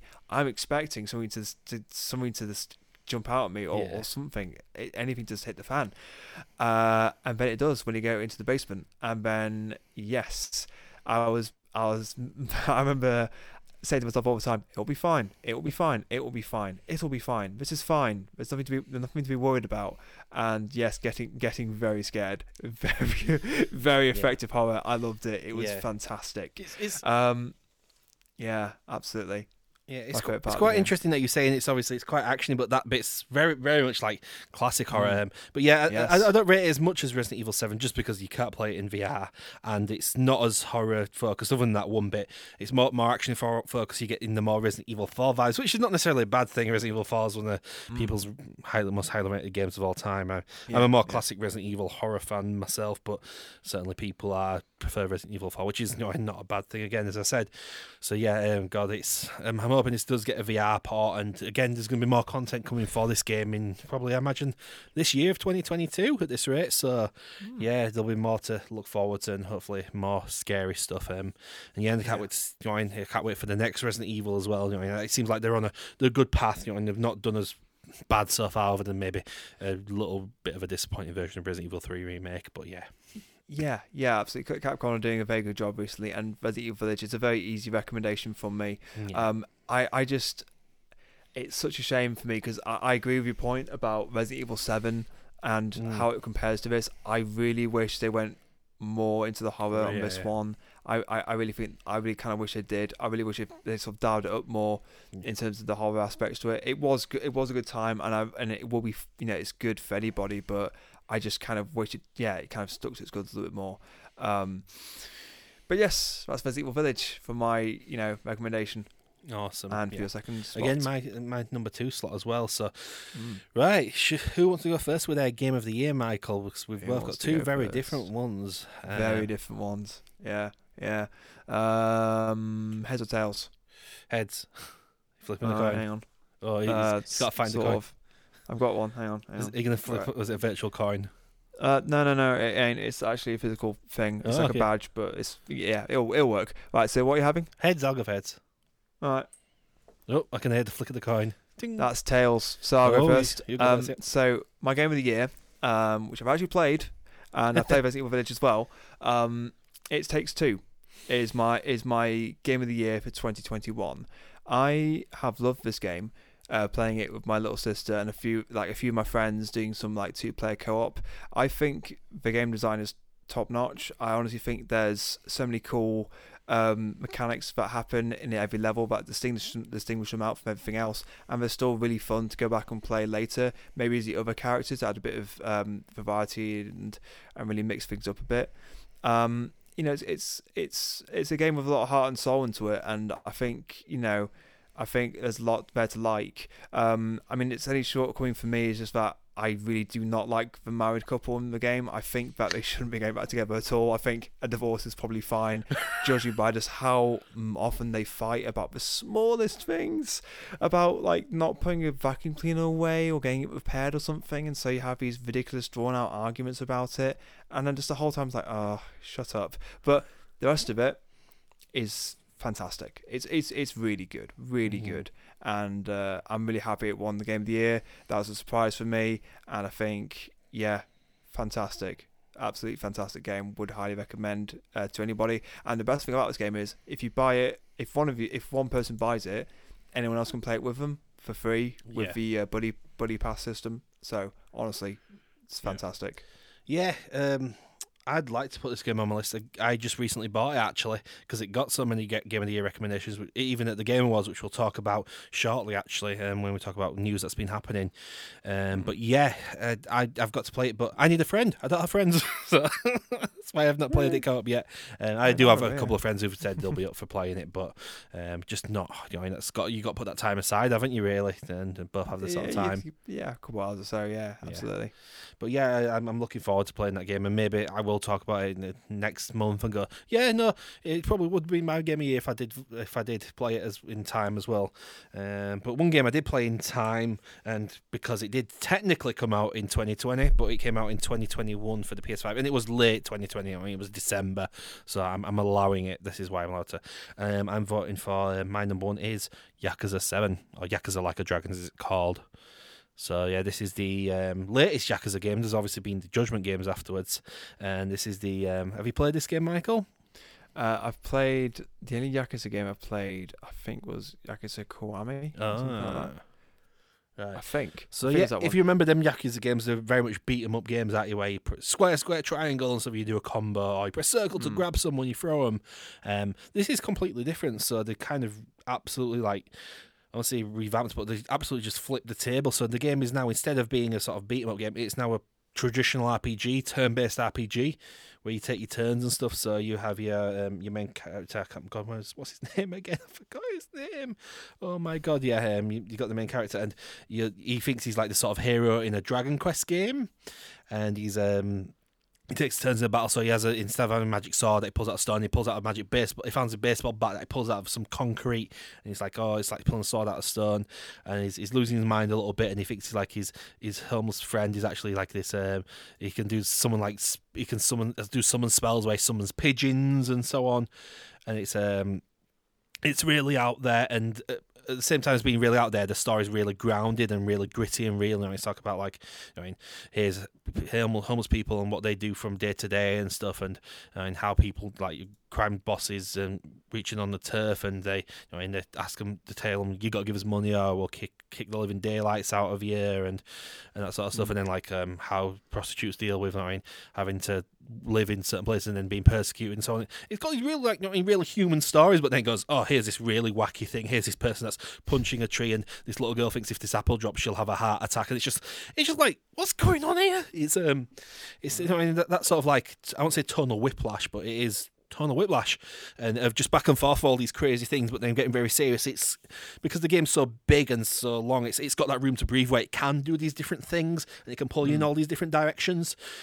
And the way it's pulling you, it's not just like, it's not ripping you apart. It is very much pulling you and going, oh, see this, see that, and it's it's a roller coaster in the best way possible. Even though I'm not a big fan of roller coasters myself, and yeah, it's it's a glowing recommendation, and being able to have your own sort of financial biscuit company and make it to a Fortune 500 company where you have a chicken as part of the CEO team who answers questions from the board is really cool and really out there. As you can imagine, it's like it's a outstanding game, and if you've not played it yet, again, my game of the year for this year, and it did come out in 2020 technically, but it didn't come out until March 2021 on PS5, so I'm allowing it. Cool. Right, that's our game of the year. Yeah, we've done all the game of years. Should we now, Michael, move on to our... do you have anything else you'd like to recommend as we finish up? Any recommendations that didn't make it on your list or anything? No, I think that's all the recommendations for my list. Yeah, perfect. Absolutely.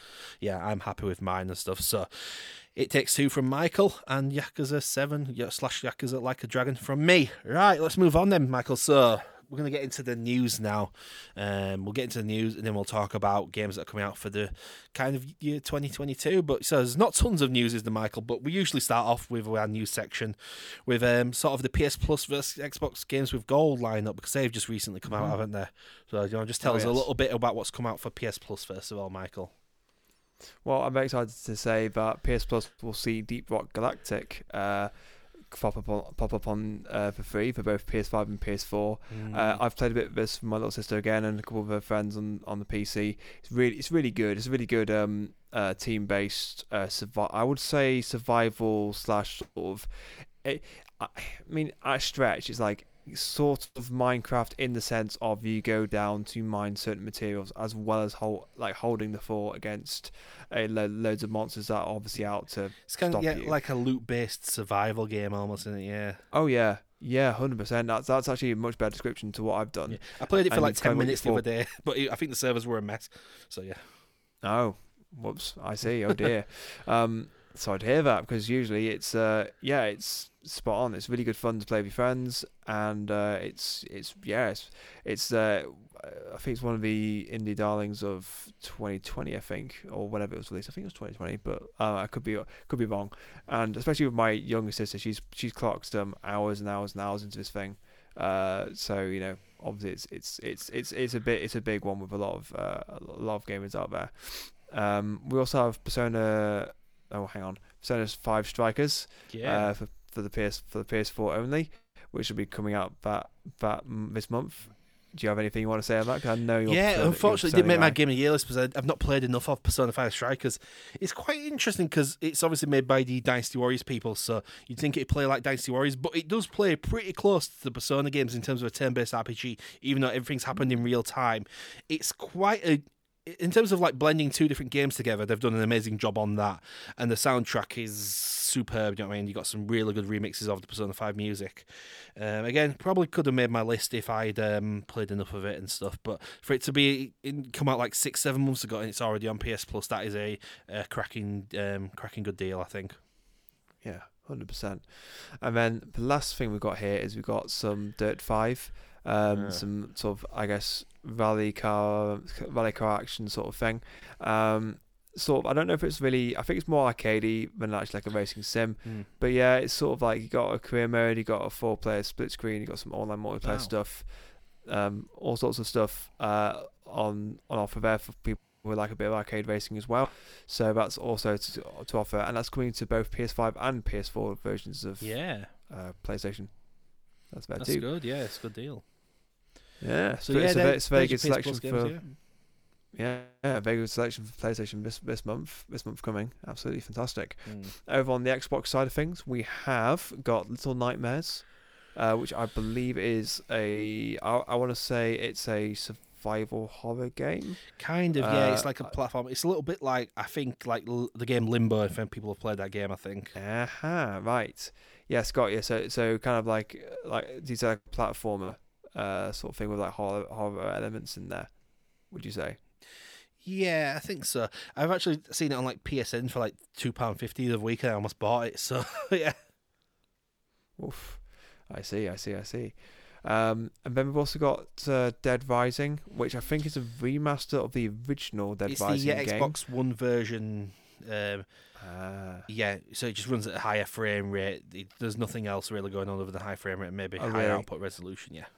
Okay, all right. So okay, it's a first Dead Rising game. You play as Frank West. You play as a journalist who is dropped into a shopping mall during a zombie outbreak. And to be honest with you, I mean, there is a story there. Like you have to sort of like survive and get out within 72 hours. But to be honest, sometimes I have more fun messing about in the mall with a bunch of zombies. To be honest, like playing golf, using the zombies' heads as golf balls and sort of smacking it through, or getting a shopping cart running them over. That's always some good fun. But yeah, that game's also pretty decent. I've got some good memories of that.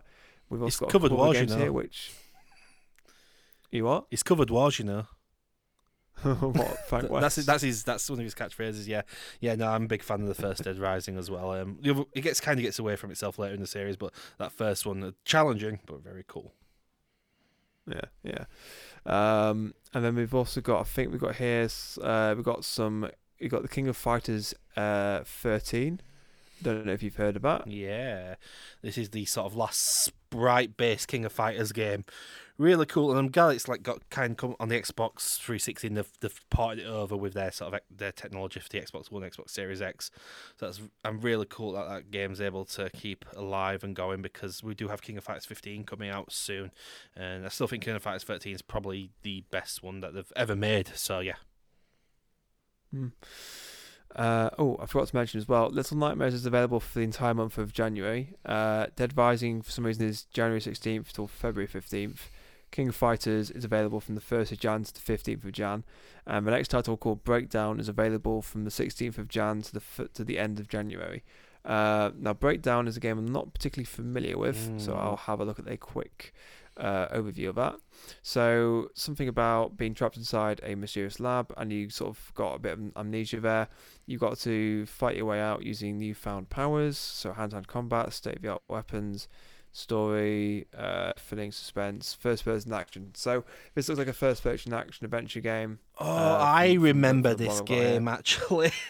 Yeah, it's a sort of a first-person. It's a fighting game that you play in first person, and I remember it specifically because there's a moment in the beginning of the game where you can eat a burger in first person, and he goes, nom, nom, and he eats a burger in first person. It is. I remember playing that game with a friend, and we were laughing in hysterics of him just eating a burger and drinking Coke in first person. That's my specific memory of that game. But whether it's good, I can't remember. Probably not that good. But hey, if you get a chance to do that, and do send us a video clip of what that looks like, because I can't remember it. But yeah, enjoy that game. Yeah. So those are your two things. And by the way, I've just remembered one other game I played this month, which is just it's so bad it's funny, and I'll quickly drop it. It's the game for Polar Express is awful. It's awful, but funny. And I'll just leave you at that. Okay, is that PS2 game or something? Yes, wow, yes, okay, right. yes. Wow. Awful video, licensed video game thing, and it's just hilariously bad. But yeah, so it just reminded me for this Sven, what you're talking about. It's like it's brought back a memory of like in December playing that, and just be like, what am I playing? But also, it's a like, Christmas game, I guess. So yeah, you can get away with it. Cool.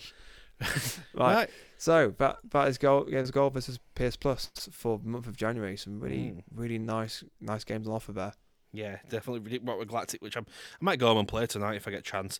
So yeah, we don't have too many stories. There's kind of like one really big story though to talk about, I guess, for this month, and that's about JPEGs of monkeys or something like that, isn't it, Michael? I don't know what's going on.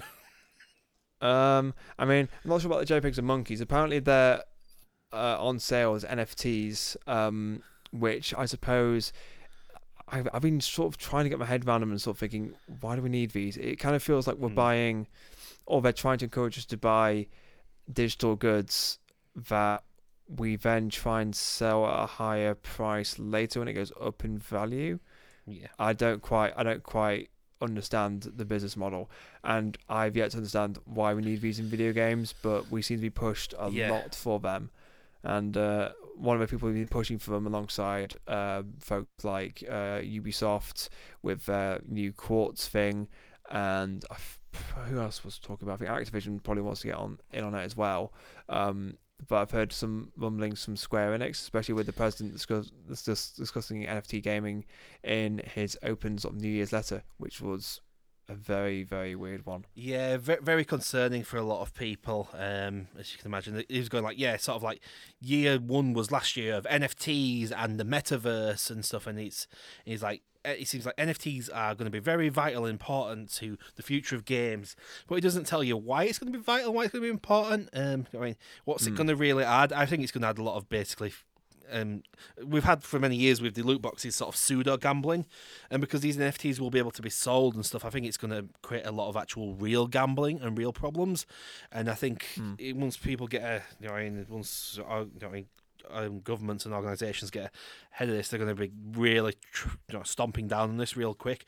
This is very much just, I think, old man thinks, oh look, way to earn money easy and quick.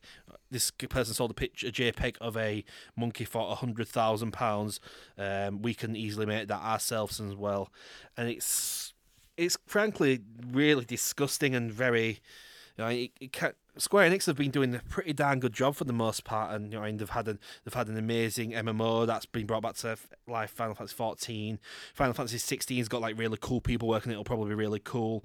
The Bravely Default's been amazing.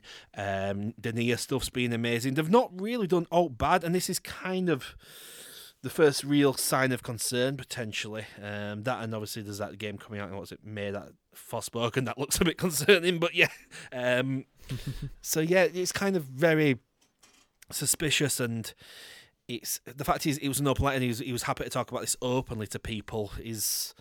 I know it's got the people who make Final Fantasy, not people who make Final Fantasy 14, but people who enjoy Final Fantasy 14 very concerned, because that's the sort of big money earner at the moment. And if people are going to be willing to pay for monthly subscriptions, do they think people are going to be willing to buy NFTs and stuff? Is that where it's going to start off? And yeah, and it's interesting as well because obviously all the NFTs come from crypto mining and stuff, and Final Fantasy 14 has been so server packed, they're not being able to get extra servers because all the stuff's being used for crypto mining.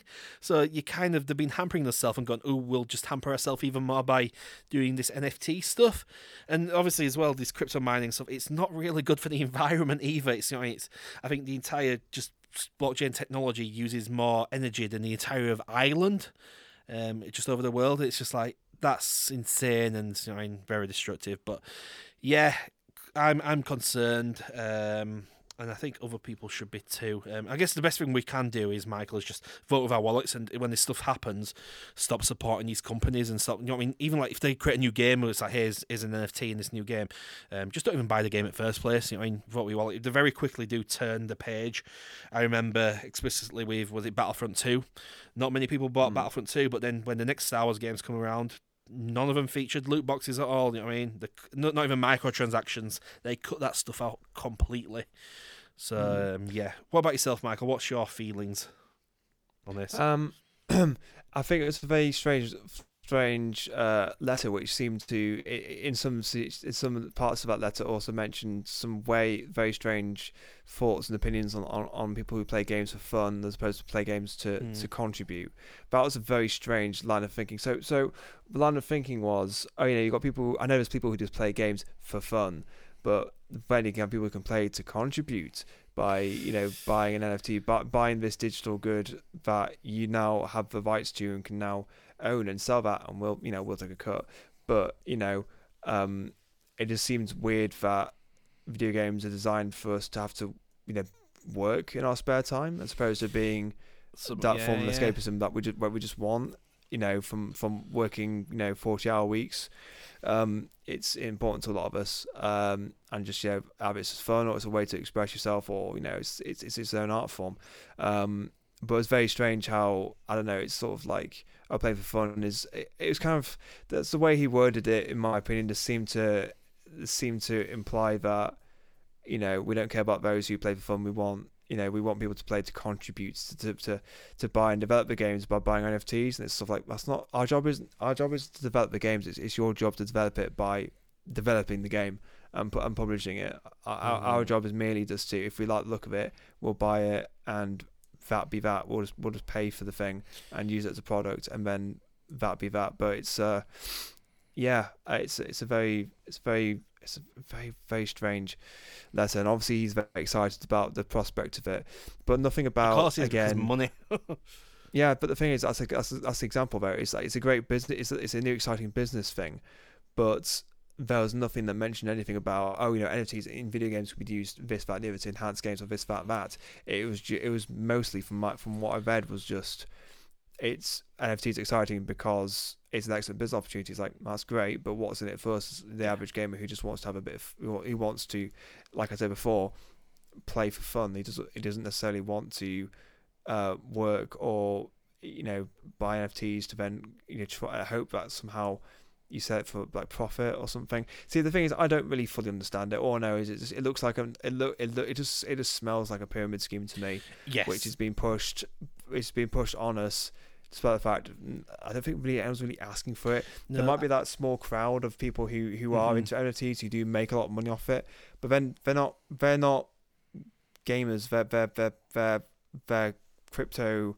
The crypto guys, but that's their thing. That's what they do. They have those farms that are on 24/7, and they farm all those bitcoins and stuff like that. But that's not us. It's weird. It's you're kind of right. It is a pyramid scheme, and I think people will learn very quickly that the people who are in it are just trying to get the money, get the bag, and get out. And it's just it's very much going to be similar to the art world, I think, where people just use it to kind of launder money as well. I think that's kind of where people will buy a massive painting of a picture of a white painting for 30 million because it's an asset that you can get tax off of and stuff and so on. It's very suspicious, and again, I just don't do it, people. And as I said, vote with your wallet. And you tell these companies, and they'll very quickly learn that if no one but these crypto bros are buying their stuff, they've lost the actual game and stuff, then they'll stop doing it. Example of this is obviously the developers of Stalker 2. Just simple backlash just over social media, and they went, yeah, we're not doing that again. We were totally wrong. We've messed up, seriously. We thought this would be a cool idea, but no, people are clearly going, NFTs are the absolute horrible, disgusting, and yeah, they're taking NFT. They're going to put NFTs in Stalker 2, but they're not going to anymore. So hey, it's a win for people. It certainly is a win, and it's interesting we mentioned sort of like just backlash in general will do it, because the Ubisoft Quartz, I believe it was called, which was announced, the YouTube video for that was swiftly delisted once the dislike ratio got to about 95% dislikes to 5 likes, something like that. So overwhelmingly negative response. I'm so glad YouTube got rid of the dislike button, because that's really now it's going to really inform us that that's. Wow, why would YouTube ever do that? It's not like they're going to protect big companies by doing that or anything. God, yeah. Yeah, that's another story. That is another story, and it's very sus. There is a Google Chrome I've got it, yeah. or whatever it's called. Yeah, which is good for bringing that back to brings back the dislike button, yeah. How it was before. Yeah. But yeah, it's so I guess it's one of those where I guess we've just got to keep making noise and going, no, until you get, you can't tell us why it's good. We all sort of see it as just another thing where you can make even more money, but without without enhancing the game in any way, just making more money. And it seems it's kind of a bit gross considering how much games have gone up. Games have gone up to $70, or UK I think it's like 50-ish, 55. £70 for some PS5 games, which is nuts. And you can pay more, and then like, oh, that's not enough money. We're going to also charge you NFTs. We're going to keep the ultimate conditions. We're going to keep the loot boxes. It's more of that which I'm getting really, really tired of. Really. Yeah. Again, people vote with your wallet. There's a lot of great ideas and great games out there that are not that price and not cheap. Go support indie devs. We've mentioned a good few of them over the past 2 hours we've been recording almost. So, but do you think they'll put NFTs in a new Splinter Cell game remake, Michael? Oh boy. So this is the announcement that's finally happened. Took long enough. So brand new Splinter Cell remake, very early in development because the sort of thing was from about they're now hiring, and this is going to be made by Ubisoft Toronto. So what are your feelings on this, Michael? Obviously with current Ubisoft, and what you think? How is this going to turn out? I don't know. I really don't know anymore, because when I think of Splinter Cell, I'll go, yeah, it's about time, but at the same time, I don't know. I just don't know. The way we've been treating Splinter Cell recently, like last time we saw, I think Sam Fisher was in a mobile game. It concerns me. It concerns me quite a lot. And I see that they're doing I see like they're just doing a straight up remake of the original rather than a new one. So I guess, how can you mess that up? It's my next sort of thing. Like, there's no way you can mess that up. It's just a simple job. Just make it look nice and shiny. Maybe add some current gen gameplay overhauls to it, and there you go. Off. There's your remake. I know they could mess it up. They could go, this very linear stealth game. How about we make it open world and give it towers and repeatable missions? That's what I'm thinking. How they can mess it up, and then we'll add NFTs in it. Yeah. Give it the Ubisoft treatment, which is something that would be a bit concerning if it does. Yeah. On this show, like, I think we've come out a lot of times and just said that the Ubisoft formula to the open worlds is tired us out. It's definitely knackered me out in terms of I'm sort of done with it. I've experienced it too much. So yeah. I don't know. Part of me is like, yay, because it's been something that it should have been done ages ago, and also because I had a friend who had Splinter Cell. I've played a bit of it. I died a lot. I wasn't very good, but it's really, really good, and I think that there's such a fan base for it, and I think it's overdue. Absolutely. Yeah, awesome.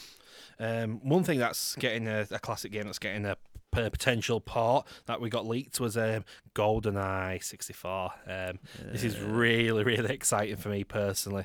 So I think just about a week or so ago, the trophies for a new version of GoldenEye, because I know that about 8 or 10 years ago the trophies leaked for, well, not trophies leaked, but information about a GoldenEye remake was happening then as well, and that also had some trophies tied to it. These are different trophies, completely different trophies, and I know about 6 months ago as well, that build of that Xbox One game got leaked as well, and it seems like these new trophies have come out, and people are talking, and we might be getting a brand new port of GoldenEye for not only Xbox, but potentially the Switch as well. Would you be down for some GoldenEye, Michael?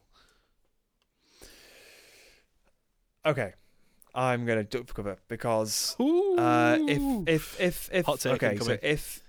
So hot take incoming. If they update the shooting a bit, because going back to the original GoldenEye, it's a bit janky. Let's be honest, compared to how we're used to first-person shooters nowadays. I do not want a Call of Duty GoldenEye. Let's be. Do you mean like the last time GoldenEye was remade? Yeah. We don't want any of that. I just don't want the weird sort of, robotic movement. But it's a big one. It shows a big one for the hardcore fans, and and I've got no excuse to not play it as a result if that ever comes to life. 100%. Yeah. If this is real, which I think it's almost certainly is. I mean, this is. The only reason this wouldn't come out is because there's some sort of licensing issue now. So I think it exists. The game totally exists, and it's all but done. But I think the only reason it couldn't come out is if there's some issue with Nintendo or the people who own the movie or the license for the face, MGM or whatever. And there was an issue somehow between these companies saying no. But that's what happened last time. It was Nintendo were on for it, but then MGM wouldn't let them make the game because they wanted to make Activision have the license, and again, no one's currently got the license for the game. So I think this is very, very much possible. And if it is the case, I will be setting up parties for people to come play GoldenEye, and we will all be playing GoldenEye, and it will be Slappers at Dawn on Facility. So if anyone is down for playing Slappers at Dawn, Slappers on Facility, I am definitely up for that. So yeah, and just the only thing I hope is that again the controls are not you control with one analog stick one, then you've obviously got 2 now, so hopefully it will control a little better and stuff, and as long as it looks clean and whatnot. And I know the version that got leaked, the Xbox One version, had the sort of thing that Halo Anniversary had, where you could switch between the original graphics and the new graphics as well. So I'm hoping they'll do that sort of stuff as well. But yeah, I'm all but confident this is real. But yeah, let's cross our fingers. Because this to me, this game is like my sort of first start of first-person shooters, and for a lot of people it is as well, because it was sort of first-person shooter on consoles that we ever got. But yeah, that's kind of all the game news, I think, Michael. If there's anything else that's taking your fancy. There's not tons of stuff, unfortunately. We've got a little bit of announcement that's a delay of Final Fantasy 16 just because of COVID, but that's not really anything to talk about. And yeah, no, I think that's pretty much everything for the news, Michael. So, should we get into games coming out in 2022, I guess? Yeah, so sure thing. There's a massive list here, and I've kind of just put everything but the kitchen sink. So, should we just go through them all and just talk about them a little bit, or do you just want to go over the ones that we know dates for? What's your feeling on this, Michael? We can go over the one. We can go over them all if you like. Yeah. You'll probably catch me a bit off guard for some of them. Like I'm just sort of having a look at a few of these, like Rainbow Six That's fine. Extraction, for example. I'm sure I can fill in where we need to. So yeah, sort of what we kind of got first of note, obviously, that's coming out. So in our list of things, we have Tom Clancy's Rainbow Six Extraction on January 20th, which is, funny enough, my birthday. Hey. So I don't know. I don't think I'll be playing it necessarily unless it's somehow really, really, really good, which is fair. But yeah, it looks like a tactical shooter. Probably this is the sort of it was called Rainbow Six Quarantine, if you remember correctly. But with the state of the world, it got renamed.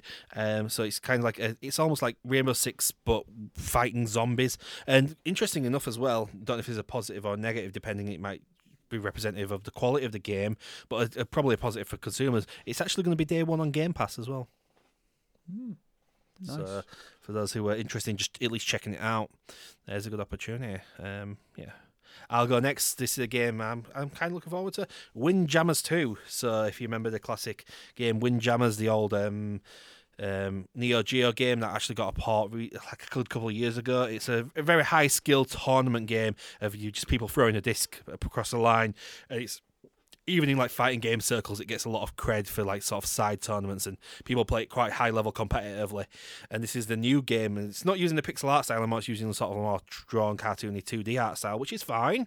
Maybe not as cool, but yeah, just a sequel to Windjammers after all these years is a really good sign that that franchise has got some legs potentially, and I'll be up for playing it. I need to actually go back to Windjammers 1 at some point as well. So yeah, and after I'll cover the next game, Michael, because this is very much a me game. Yes, so we've got Gunvolt Chronicles Luminous Avenger IX2. So this is Inti Creates, the guys responsible for Blaster Master and As a Striker Gunvolt. This is the Gunvolt spin-off sequel game. So this is a spin-off of a game that's been inspired by Mega Man, and this is the spin-off, and this is the sequel to that spin-off. Not expecting tons of things from this game, but I will probably be picking it up because it's the other one was a lot of fun, and yeah, if you're into your Mega Mans, that sort of style of games, and again, Inti Creates have never really made a bad 2D game, so yeah, looking forward to that one. And then we've probably got the biggest game of the month of January, haven't we, after that, Michael? We have got more Pokemon. We've got Pokemon Legends. It's spelled Arceus. Arceus, Arceus, because hopefully I won't be wrong. It's another action RPG for the Pokemon series. So set in the same region as Pokemon Diamond and Pearl and their respective remakes. And yes, part of the 25th anniversary event alongside Brilliant Diamond and Shining Pearl. Yeah, so this is actually interesting. This is slightly different to your normal Pokemon game. So this is semi-open world, and it's set in like sort of somewhat feudal, like 19th, 18th century Japan. And you are sort of running around the world, and you can do a little stealth crouching, and you get to physically throw the Pokemon ball as well, rather than actually pressing a button. You don't actually go through the menu to do it and stuff. So yeah, it's quite a departure somewhat. I was even going, I might pick this up as long as I don't hear terrible things about it. You know, I'm going, it's this is the worst thing ever. I was like, this is enough of a departure for me to go. Yeah, I'm down for playing this. That's for sure. So yeah, and end of the month. That's probably, I think that'll sell like hotcakes. From Pokemon fans of old and the people who seem like this might be something new and interesting as well. Because I know Pokemon's got got quite stale for a lot of people, unfortunately. So yeah. But yeah, that's your sort of big game in January. Michael, do you want to take it away? We've got what's coming out in February. The first game we've got on this list. The first thing we got for February is Dying Light 2 Stay Human, which is launching February 4th. as of next month. So it is, I guess, a sequel to 2015's Dying Light, whole 7 years later, for PC, Switch, PS4, PS5, Xbox One, Xbox Series X, and Xbox Series S. I know you're looking forward to this one. Were you a fan of the original, I'm guessing? Oh, God, yeah, I was. Again, you were just like, it's just a game where you fight zombies and kill zombies. And yeah, that's what it is, but it's also a free-running game, and it's an action RPG, and you level up your gear and equipment. And it's from the people who made Dead Island, which Dead Island was okay, but they really did expand on the formula the second game. And this one's really exciting because it does have the writer for Baldur's Gate and Fallout New Vegas doing the story. So someone with really good writing chops. So I'm expecting a lot from the story, which obviously hopefully that doesn't disappoint. But yeah, this is like, I think it's a good time. I'd say a good time for it, but there's a lot of good stuff coming out in February. I think this game should come out a little earlier if they wanted to. I know it's gone gold already. If they were smart, they'd probably push it up a couple of weeks to get it in front of all the other games. But it is still early February. So yeah, and then after that we do have Ollie Ollie World. Big fan of Ollie Ollie 1 and 2. This is the new Ollie Ollie game. They have changed the art style. They've given it sort of like a Cali art style, and they're charging a lot more for the game compared to the other two. So I am unsure on my feelings on this currently, because the Ollie Ollie games play really tight and really good, but I am really not a big fan of that art style, and yeah, we'll have to see on this one, because they could have easily just done a number 3, and I would have bought that as well. So let's hope for the best on that one. That's February 8th. What else do we have coming out February 8th, Michael? We've got a game called Sifu. Sifu, yeah. Sifu, which I believe I remember seeing the trailer for, when it's kind of like you just sort of. I think it's just like a really well choreographed beat 'em up adventure game. Yeah. By Slow Clap for PC, PS4, PS5 on the 8th of Feb, which is fair. Actually, I think I remember this looking really good, actually. Yeah, so the idea of the game is, so it's made by the guys who made Absolver. So it's a sort of beat 'em up game, and the idea is every time you die in the game, you get older, which makes you stronger, but it makes your health pool go down and stuff. And you have to beat the game before you die of old age. But you have lots of really cool kung fu moves and stuff. So yeah, a good beat 'em up fighting game. But then we have a proper fighting game, classic traditional fighting game, on February the 17th with the King of Fighters 15. So this is the new King of Fighters. Got 15 of them so far now. This is the second one to have this sort of 3D art style rather than the pixel one we talked about in King of Fighters 13. It looks all positive so far. Nothing groundbreaking or really out there. I reckon after many years of updates and DLC, this game will be really top notch compared to King of Fighters 14, which did get pretty top notch towards the end, but it did have a rough start compared to this one, which looks like it's starting on a better foot. So do keep an eye out on King of Fighters 15 if you are a fighting game fan. What have we got after that, Michael? So after that, we've got Horizon Forbidden West, which is a sequel to Horizon Zero Dawn. Mm-hmm. I believe. Yes. And yes, it's an RPG game, very much open world. Set released for the PS5 only. Oh, no, it's PS4 and PS4 as well. Yeah. Very nice, very nice. I've got a lot of positive stuff from this one. It's quite cool to see that you can go below water this time and see lots of other like mechanical monsters below the sea. That's pretty cool. And yeah, hopefully this one will be, take advantage of some new features in the PS5, and always very cool. Were you a big fan of Forbidden West? It was not Forbidden West. Zero Dawn. It was a game I could never get into. Okay, right. Unfortunately, I've tried twice, and I can't get into it. It doesn't quite.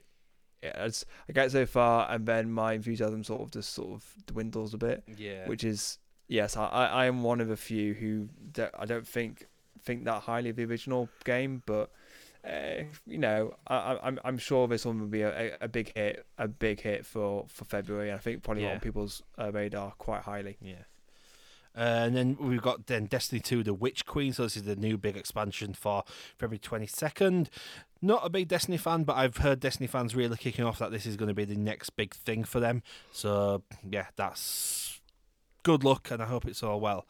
Then we've probably got the game I'm most looking forward to, Michael. So far this year. What's next, Michael? The next game on this list is Elden Ring for the 25th of Feb. Which you can talk about, Elliot. I think you're best qualified. So yeah, Elden Ring, it is the new From Software game. So the guys who make your Dark Souls, your Demon Souls, your Bloodborns.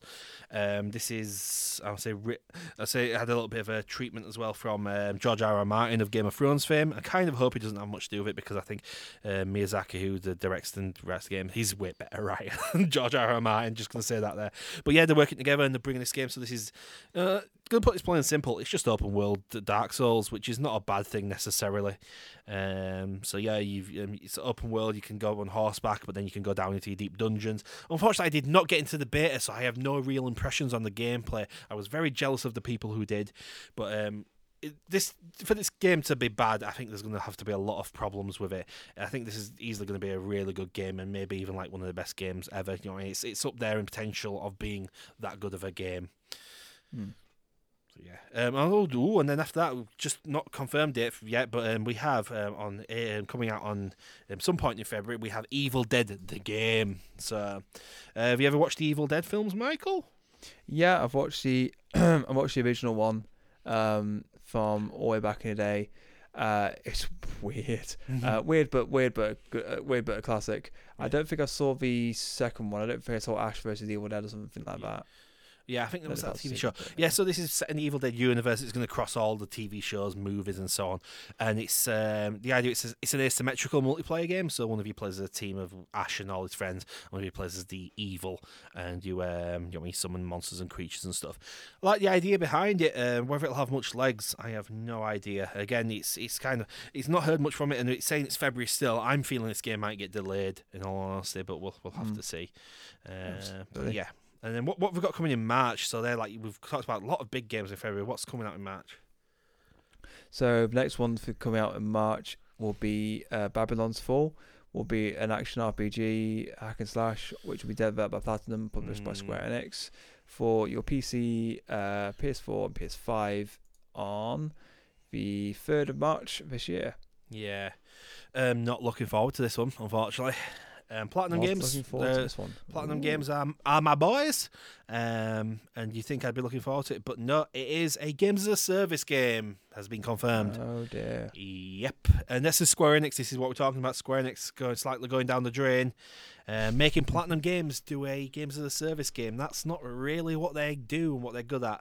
And unfortunately, watching the game, it looks kind of boring. So I don't know if Platinum have half-assed it on purpose or if that's just how it is, but Square Enix should learn. You know what I mean? They did this mistake that was the Avengers. They should have learned the hard way. Not just there's no market really for the Games as a Service game other than the ones that already exist. Yeah, I'm not impressed. Not happy about this. Love to be wrong. Obviously, I'd love all games to be great, but certainly don't think that's the case. But yeah, but what's going to probably be a great game is on 4th of March is Gran Turismo 7. Don't really talk too much about racing games. People generally don't think I like them, but I really, really like Gran Turismo.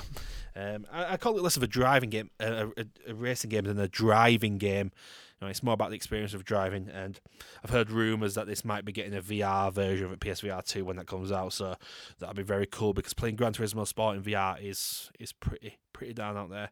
And yeah, this is coming to PS4 and PS5 as well, so unfortunately it's going to be a cross-gen game, so I don't know if it'll take full advantage of the console hardware, but from what I did see, looking at it visually, pretty darn impressive, and yeah, this is going to be an instant buy for me. That's cool. What probably won't be interesting for me, because I don't know what it is Triangle Strategy. Triangle Strategy. There we are. Yeah. And it's a tactical RPG from Square Enix. So this is a strategy RPG in the vein of Final Fantasy Tactics. You might actually quite like this game. And it's made by the same people who made the Octopath Traveler, so it's got the same visual art style as Octopath, so there's sort of 2D sprites with lots of bloom and the high detailed 3D backgrounds. But yes, it's strategy RPG in the vein of that. It's coming out just for Switch, but I reckon this will get a port for PC eventually. So do keep an eye on it, Michael. It's something that I reckon it might be, but in the next year you might be putting it on your list somewhere for the game of year. Well, I'll certainly keep an eye on it. I think I need to play more strategy games. I really think I do. Really do. excuse me. On the 18th, we have the 18th of March. We've got Stranger of Paradise Final Fantasy Origin, which will be coming out, which is an action RPG, and that'll be published by Square Enix as well. Really, it's a month for Square Enix, this one, isn't it? Yeah. This is the game where you've got to kill chaos. If you remember. I've heard that quite a lot. Yeah. Yeah. For some reason, why have I heard that quote so much? Because it's from this game. Because he No, says but it so many times. I know, but I've heard that so many times. I don't know if it's from the trailer or if I've Yeah. heard it somewhere else, or it's been playing in my dreams, and I don't know why. But Well, you've just but got yeah. to kill chaos, I guess. But yeah, Stop. this is basically Final Fantasy's answer to Dark Souls, I guess, in a way. This is the Neo team, the guys who made Neo. They're making this game. They're the development team behind it. But unfortunately, not Kenshi Okabe? Oh God, I can't remember his name. But he's the really bad Final Fantasy writer, and he's making this. And this is like an alternative retake on Final Fantasy 1, where the main character is from an alternate world, and the story looks absolutely awful. I'm just hoping the gameplay is good, because that's what we like from Soulsborne games, and the Neo team do make well-playing games, but story-wise this game's going to be absolutely horrendous, like fanfiction level of garbage. There's a bit actually, I think, in the second demo that came out, right at the end you defeat the boss and he goes, "See you later, guys," and he starts playing like pretty much Limp Bizkit music and walks away to the in front of the camera. It's really god awful. Again, looking forward to the gameplay on that game, because I did play the demos and it was like, oh, this is pretty cool. Yeah, it feels good to play, but yeah, not going to be this thing I'm most looking forward to, unfortunately, for story wise. But yeah, that's 18th. Might pick it up. What's next, Michael? So next we have Tiny Tina's Wonderlands, which I think people are liking the look of. I think it'll be a very interesting take on Borderlands, but putting it back into a sort of kind of Dungeons and Dragons sort of lick of paint on the top of it. And yeah, this one will be released for pretty much all your platforms except for Switch on the on the 25th of March. And yeah, it's a successor to Borderlands 2, Tiny Tina's Assault on Dragon Keep, and it's an entire game just based around that whole element of first-person shooter with that D&D aesthetic over the top of it. Nice, yeah. Yeah, I've heard a few people excited for it. Unfortunately, I wasn't excited for Borderlands 3. I think I'm kind of done with that series, but hope people who are looking forward to it do enjoy it as well. But yeah, and then we kind of hit April, so this is in April. This is where we get less games, obviously announced and stuff, because people are less. Know less about what's in the future. And we've got Advance Wars 1 and 2 Reboot Camp. This, I think, is supposed to come out in November and has been delayed or something. It was delayed until April this year now. And this is a remake of the Advance War games. These are also strategy RPG games. Just for the Nintendo Switch, this is like the quintessential Game Boy Advance strategy RPG it was at the time, the Advance Wars. So do check that out, honestly, if you're looking for your strategy RPG. Switch seems to have a lot of good strategy RPGs coming out, which is a real good thing. I mean, it's a good thing you could play them on the bus, couldn't you, and stuff, and take your time and turns. I'm just good. I can't play this. I love Advance Wars. Oh, Back in the day, yeah, I had my own Game Boy Advance, and I played the hell out of Advance Wars 1 and 2. I love them. They're great. They're great little games. You know what you need to treat yourself around the April then with a Switch. I need to go and buy a Switch. Yeah. Just for Advance Wars. It's really cool little I want to say I guess it is turn-based strategy where you can control units and stuff like that. And yeah, it's cool. It's really good. I recommend watching some gameplay footage for it. Cool. But yes, on the 28th of April we have Stalker 2: Heart of Chernobyl. We mentioned. I believe we talked a bit about it just earlier, about how, due to backlash now will no longer feature NFTs, which is fantastic. But as someone who's probably played the original, Elliot, do you have any words you want to tell about this one? Yeah, God, it's been so long since I played the original Stalker, and it's a very Euro jank game. It's really busted. It's really hard to play still. It's not fun playing, but it has some really cool mechanics. And back in the day, it was like, oh, yeah, the AI just walk around wherever they want. It's like really, really unique at the time. And yeah, it's coming out for the PC and the Xbox Series games. I know it has been leaked that it's a timed exclusive, so after 6 months, I think back end of the year, it'll come out for the PS5 as well. But I unless I hear terrible things, this is certainly something I'm looking forward to, because Stalker, the original Stalker, even though it was a bit weird and not perfect, did pave the way for games like Metro, in all honesty. So yeah. Nice. Okay, moving on to May, by the looks of what we've got here, we've got Sons of the Forest, which is something I don't necessarily ring a bell of. Have you played the game away. The Forest? It's a survival horror. It's a survival game that's a horror setting. So you basically you get lost on an island, and then you've got these creatures that come out at night, and they'll check you out and look at you and stuff. And this is the sequel to that game. I think this is got a multiplayer focus as well, so you've got to survive together and stuff. I like the idea of this game, but it looks absolutely horrifying, to say the least. Like if you you don't attack the creatures, they'll leave you alone for a few days. But then if you go into the cave and start beating them up, they'll send an army after you and they'll won't stop. And it seems like it's got some really cool, interesting things going on. But yeah, I see. Yeah, that seems cool. Right, and then after that, we mentioned the game we mentioned earlier. So May the 24th, we have Forspoken. So this is the new Square Enix game by the team who made Final Fantasy 15. So you think it doesn't seem too bad, but this is also the game where they had a trailer that goes, "Is that a mother flipping dragon?" And this game, unfortunately, it looks like it's got some cool mechanics, combat ideas, but then the story looks really awful, which is interesting because guess who's writing it, helping write it actually? Amy Hennig.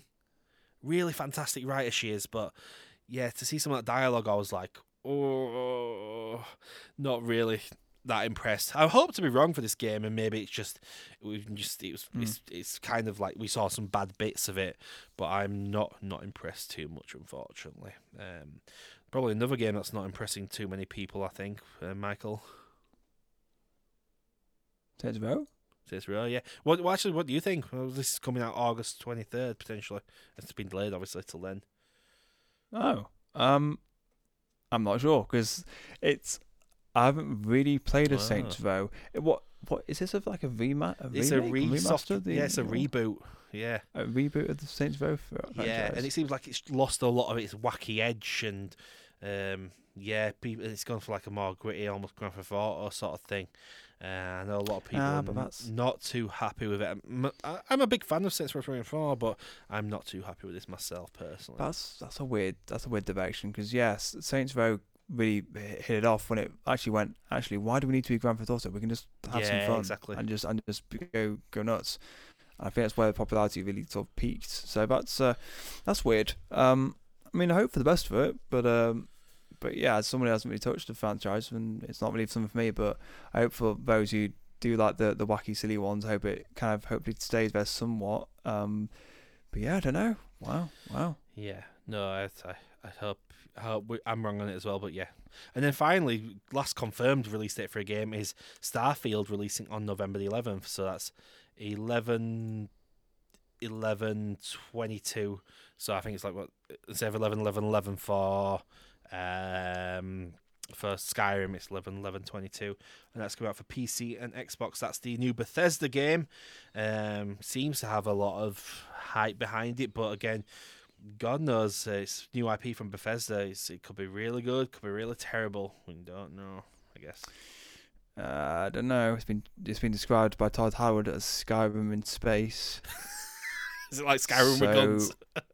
we're gonna have this for another 10 years. Oh yeah. Can you see that mountain over there? You can climb it.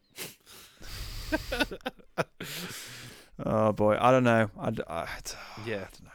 I don't know if I trust Bethesda Game Studios right now. I've always thought Bethesda Game Studios games are always really janky, really buggy, messy things.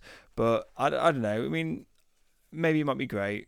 It's just I don't know. I'll be cynical. I'll be my cynical self. I'll let that come out, and we'll just see. We'll wait and see how it is. But yeah, absolutely. I mean, I think for me, if it's going to be an RPG, I don't know. RPGs are very particular with me. But yeah. What do you think? Yeah, I no doubt it won't be bad, but I think whether it's going to be janky or whether it's going to, I know I was a little disappointed with Fallout 4, and I mean I think maybe, and then Fallout 76 as well, but that wasn't made directly by the core team. So yeah, it's kind of going a little downhill, I guess, the sort of Bethesda thing. But again, they've got a lot of Microsoft money now, and they're kind of revamping their engine. So hopefully we'll see something good. But yeah, that's all games that are confirmed, Michael. Should we list some of the, just quickly list off some of the games coming out for 2022 that have no? I think let's rapid fire it. So I'll kick you off. We'll go back and We've forth. Yeah. Yes, got A Plague Tale Requiem. We have Azure Striker Gunfault 3. We have Baldur's Gate 3, a full release of the game. We have Bayonetta 3 hitting it out at some point. We have Callisto Protocol hitting us at some point. We have the reboot of Dead Space, which I'm not too keen on. Games, Callisto Protocol and Dead Space. They're both, one's made by the original Dead Space people and one's made by EA. yeah, that's what I'm worried about. And then we have Diablo Immortal. Which is that's the mobile game. Do you not have a phone? Yeah. That's what for a second I was like, what is that? Oh, it's that one. Oh god, right. Yeah. We have DNF Duel, which I don't know what that is. Fighting game, looks really cool, made by Arc System Works. Next one. Nice. Earth Defense Force 6 is your game. EDF. It's nearly a classic. We have Final Fantasy VII Ever Crisis, which is a mobile spin-off of Final Fantasy VII game-ish thing. It's like different mini games, I think. We've got Freedom Planet 2. We have Ghostwire Tokyo at some point this year. We also have a big one with another big one actually. Sorry, we've got God of War Ragnarok for PS4, PS5. We have the Gotham Knights. We have Grand Blue Fantasy Relink, whatever that is. We have a Harry Potter game, Hogwarts Legacy, that's coming out. We have Kirby and the Forgotten Land. We have the follow-up to Legends of Zelda Breath of the Wild. We have Lord of the Rings Gollum, with a very weird-looking Gollum. We have Mario and Rabbids Sparks of Hope, which is a follow-up to Mario and Rabbids. I call it XCOM clone, but I can't actually remember the actual title. I don't know if you've got. It's just called Mario and plus Rabbids. I think that's all it was called. I can't remember. Oh yeah. Maybe that's just that. We've got Marvel's Midnight Suns, which that's Marvel's XCOM. Okay, nice. Okay, cool. We have Prince of Persia: The Sands of Time remake. We have Redfall. We have River City Girls 2. Yeah. What? What's this? Did you not play the River City Girls game? It's really cool. Word. It's a spin-off of the River City Ransom games, classic 2D beat-em-up games. Cool, that's fine. That's good for me. I just wanted to check. We're not putting smart on this channel. Right, we have Salt and Sacrifice. Don't know what that is, to be fair. We have Shadow Warriors 3. We have the controversial 6 Days in Fallujah coming out. We have Sniper Elite 5. We have Sonic Frontiers. We have Splatoon 3 hitting stores at some point this next year. And we finally have Suicide Squad Kill the Justice League coming out at some point this year as well. Yeah, and probably many more that we didn't mention. But yeah, so Michael, what game? I guess we finish off just a little final bit. We've coming to the end now. This has been quite a bumpy show, and obviously thank you for sticking with us on the podcast as well. Thank you so much. Yeah, and if you want to listen to the music you missed out, do listen to the website version. But we do appreciate they come to the podcast version because it is a much longer show. So just thinking up, Michael, I want to know this from the audience as well. So please do leave us a comment and drop us a message. What's the one game for 2022 you are most looking forward to? Ooh, okay, all right. I want to say, hang on, I'm going to look at another quick glance at what we have above, because I'm thinking. And again, there'll be lots of games we don't know about that exist yet, and I'm sure we'll probably get a Bloodborne 2 or something. But yeah, this is what we currently know at this moment in time. You know what I'm going to say? Because if it comes out this year, I'm going to hands down buy it. It's going to be Stray. Stray, yeah, that probably will. Probably will come out this year. Wow, that's quite a wild card. I'm quite impressed. Yeah, did you see the gameplay for it, actually? I did see the gameplay reveal for it. It looks, I can play as a cat, and he's got a little backpack on his back, and it's cutesy, even though it's kind of worrying what he's fighting against. But it's cutesy, it's a cat, and I love cats. So there you go, easy sell for me. Yeah. What about you? What are you looking forward to? I'm just having a look to see if Stray is coming out. STRA PS whatever Stray game. Just seeing if it's coming out for sort of this year or it's been planning to. Initial release date 2021, so yeah, it's if it's not coming out, so yeah, early 2022, so it is probably coming out. We just didn't put it on the list because it just was not notified. Oh, okay, so yeah, that is a wild card. I do appreciate that. Yeah, I'm going to make the very safe choice in all honesty and say Elden Ring. just because I know it's very much that it's easy. That's going to be a really good game. I've heard rumours of all sorts of other games coming out, but this is not on our list at the moment. And I think Elden Ring is the safe choice, and I'm always going to have space in my heart for something like EDF at the moment. But please do tell us what you're looking forward to and what games you think might be coming out in 2022, because I'm sure there'll be a Call of Duty and stuff, and God knows what that'll be this year, and Battlefield or whatever. But I think that's it from us. Thank you for listening to the first ever podcast episode. We'll do these once a month, first Friday of every month. They'll be out pretty much, so just keep an eye on your feeds. Hopefully you're listening to them on the weekend on the bus and on journeys and stuff, and we've kept you all entertained for the last couple of hours. So bye from us for now, and see you in February. See you in February. Bye, guys.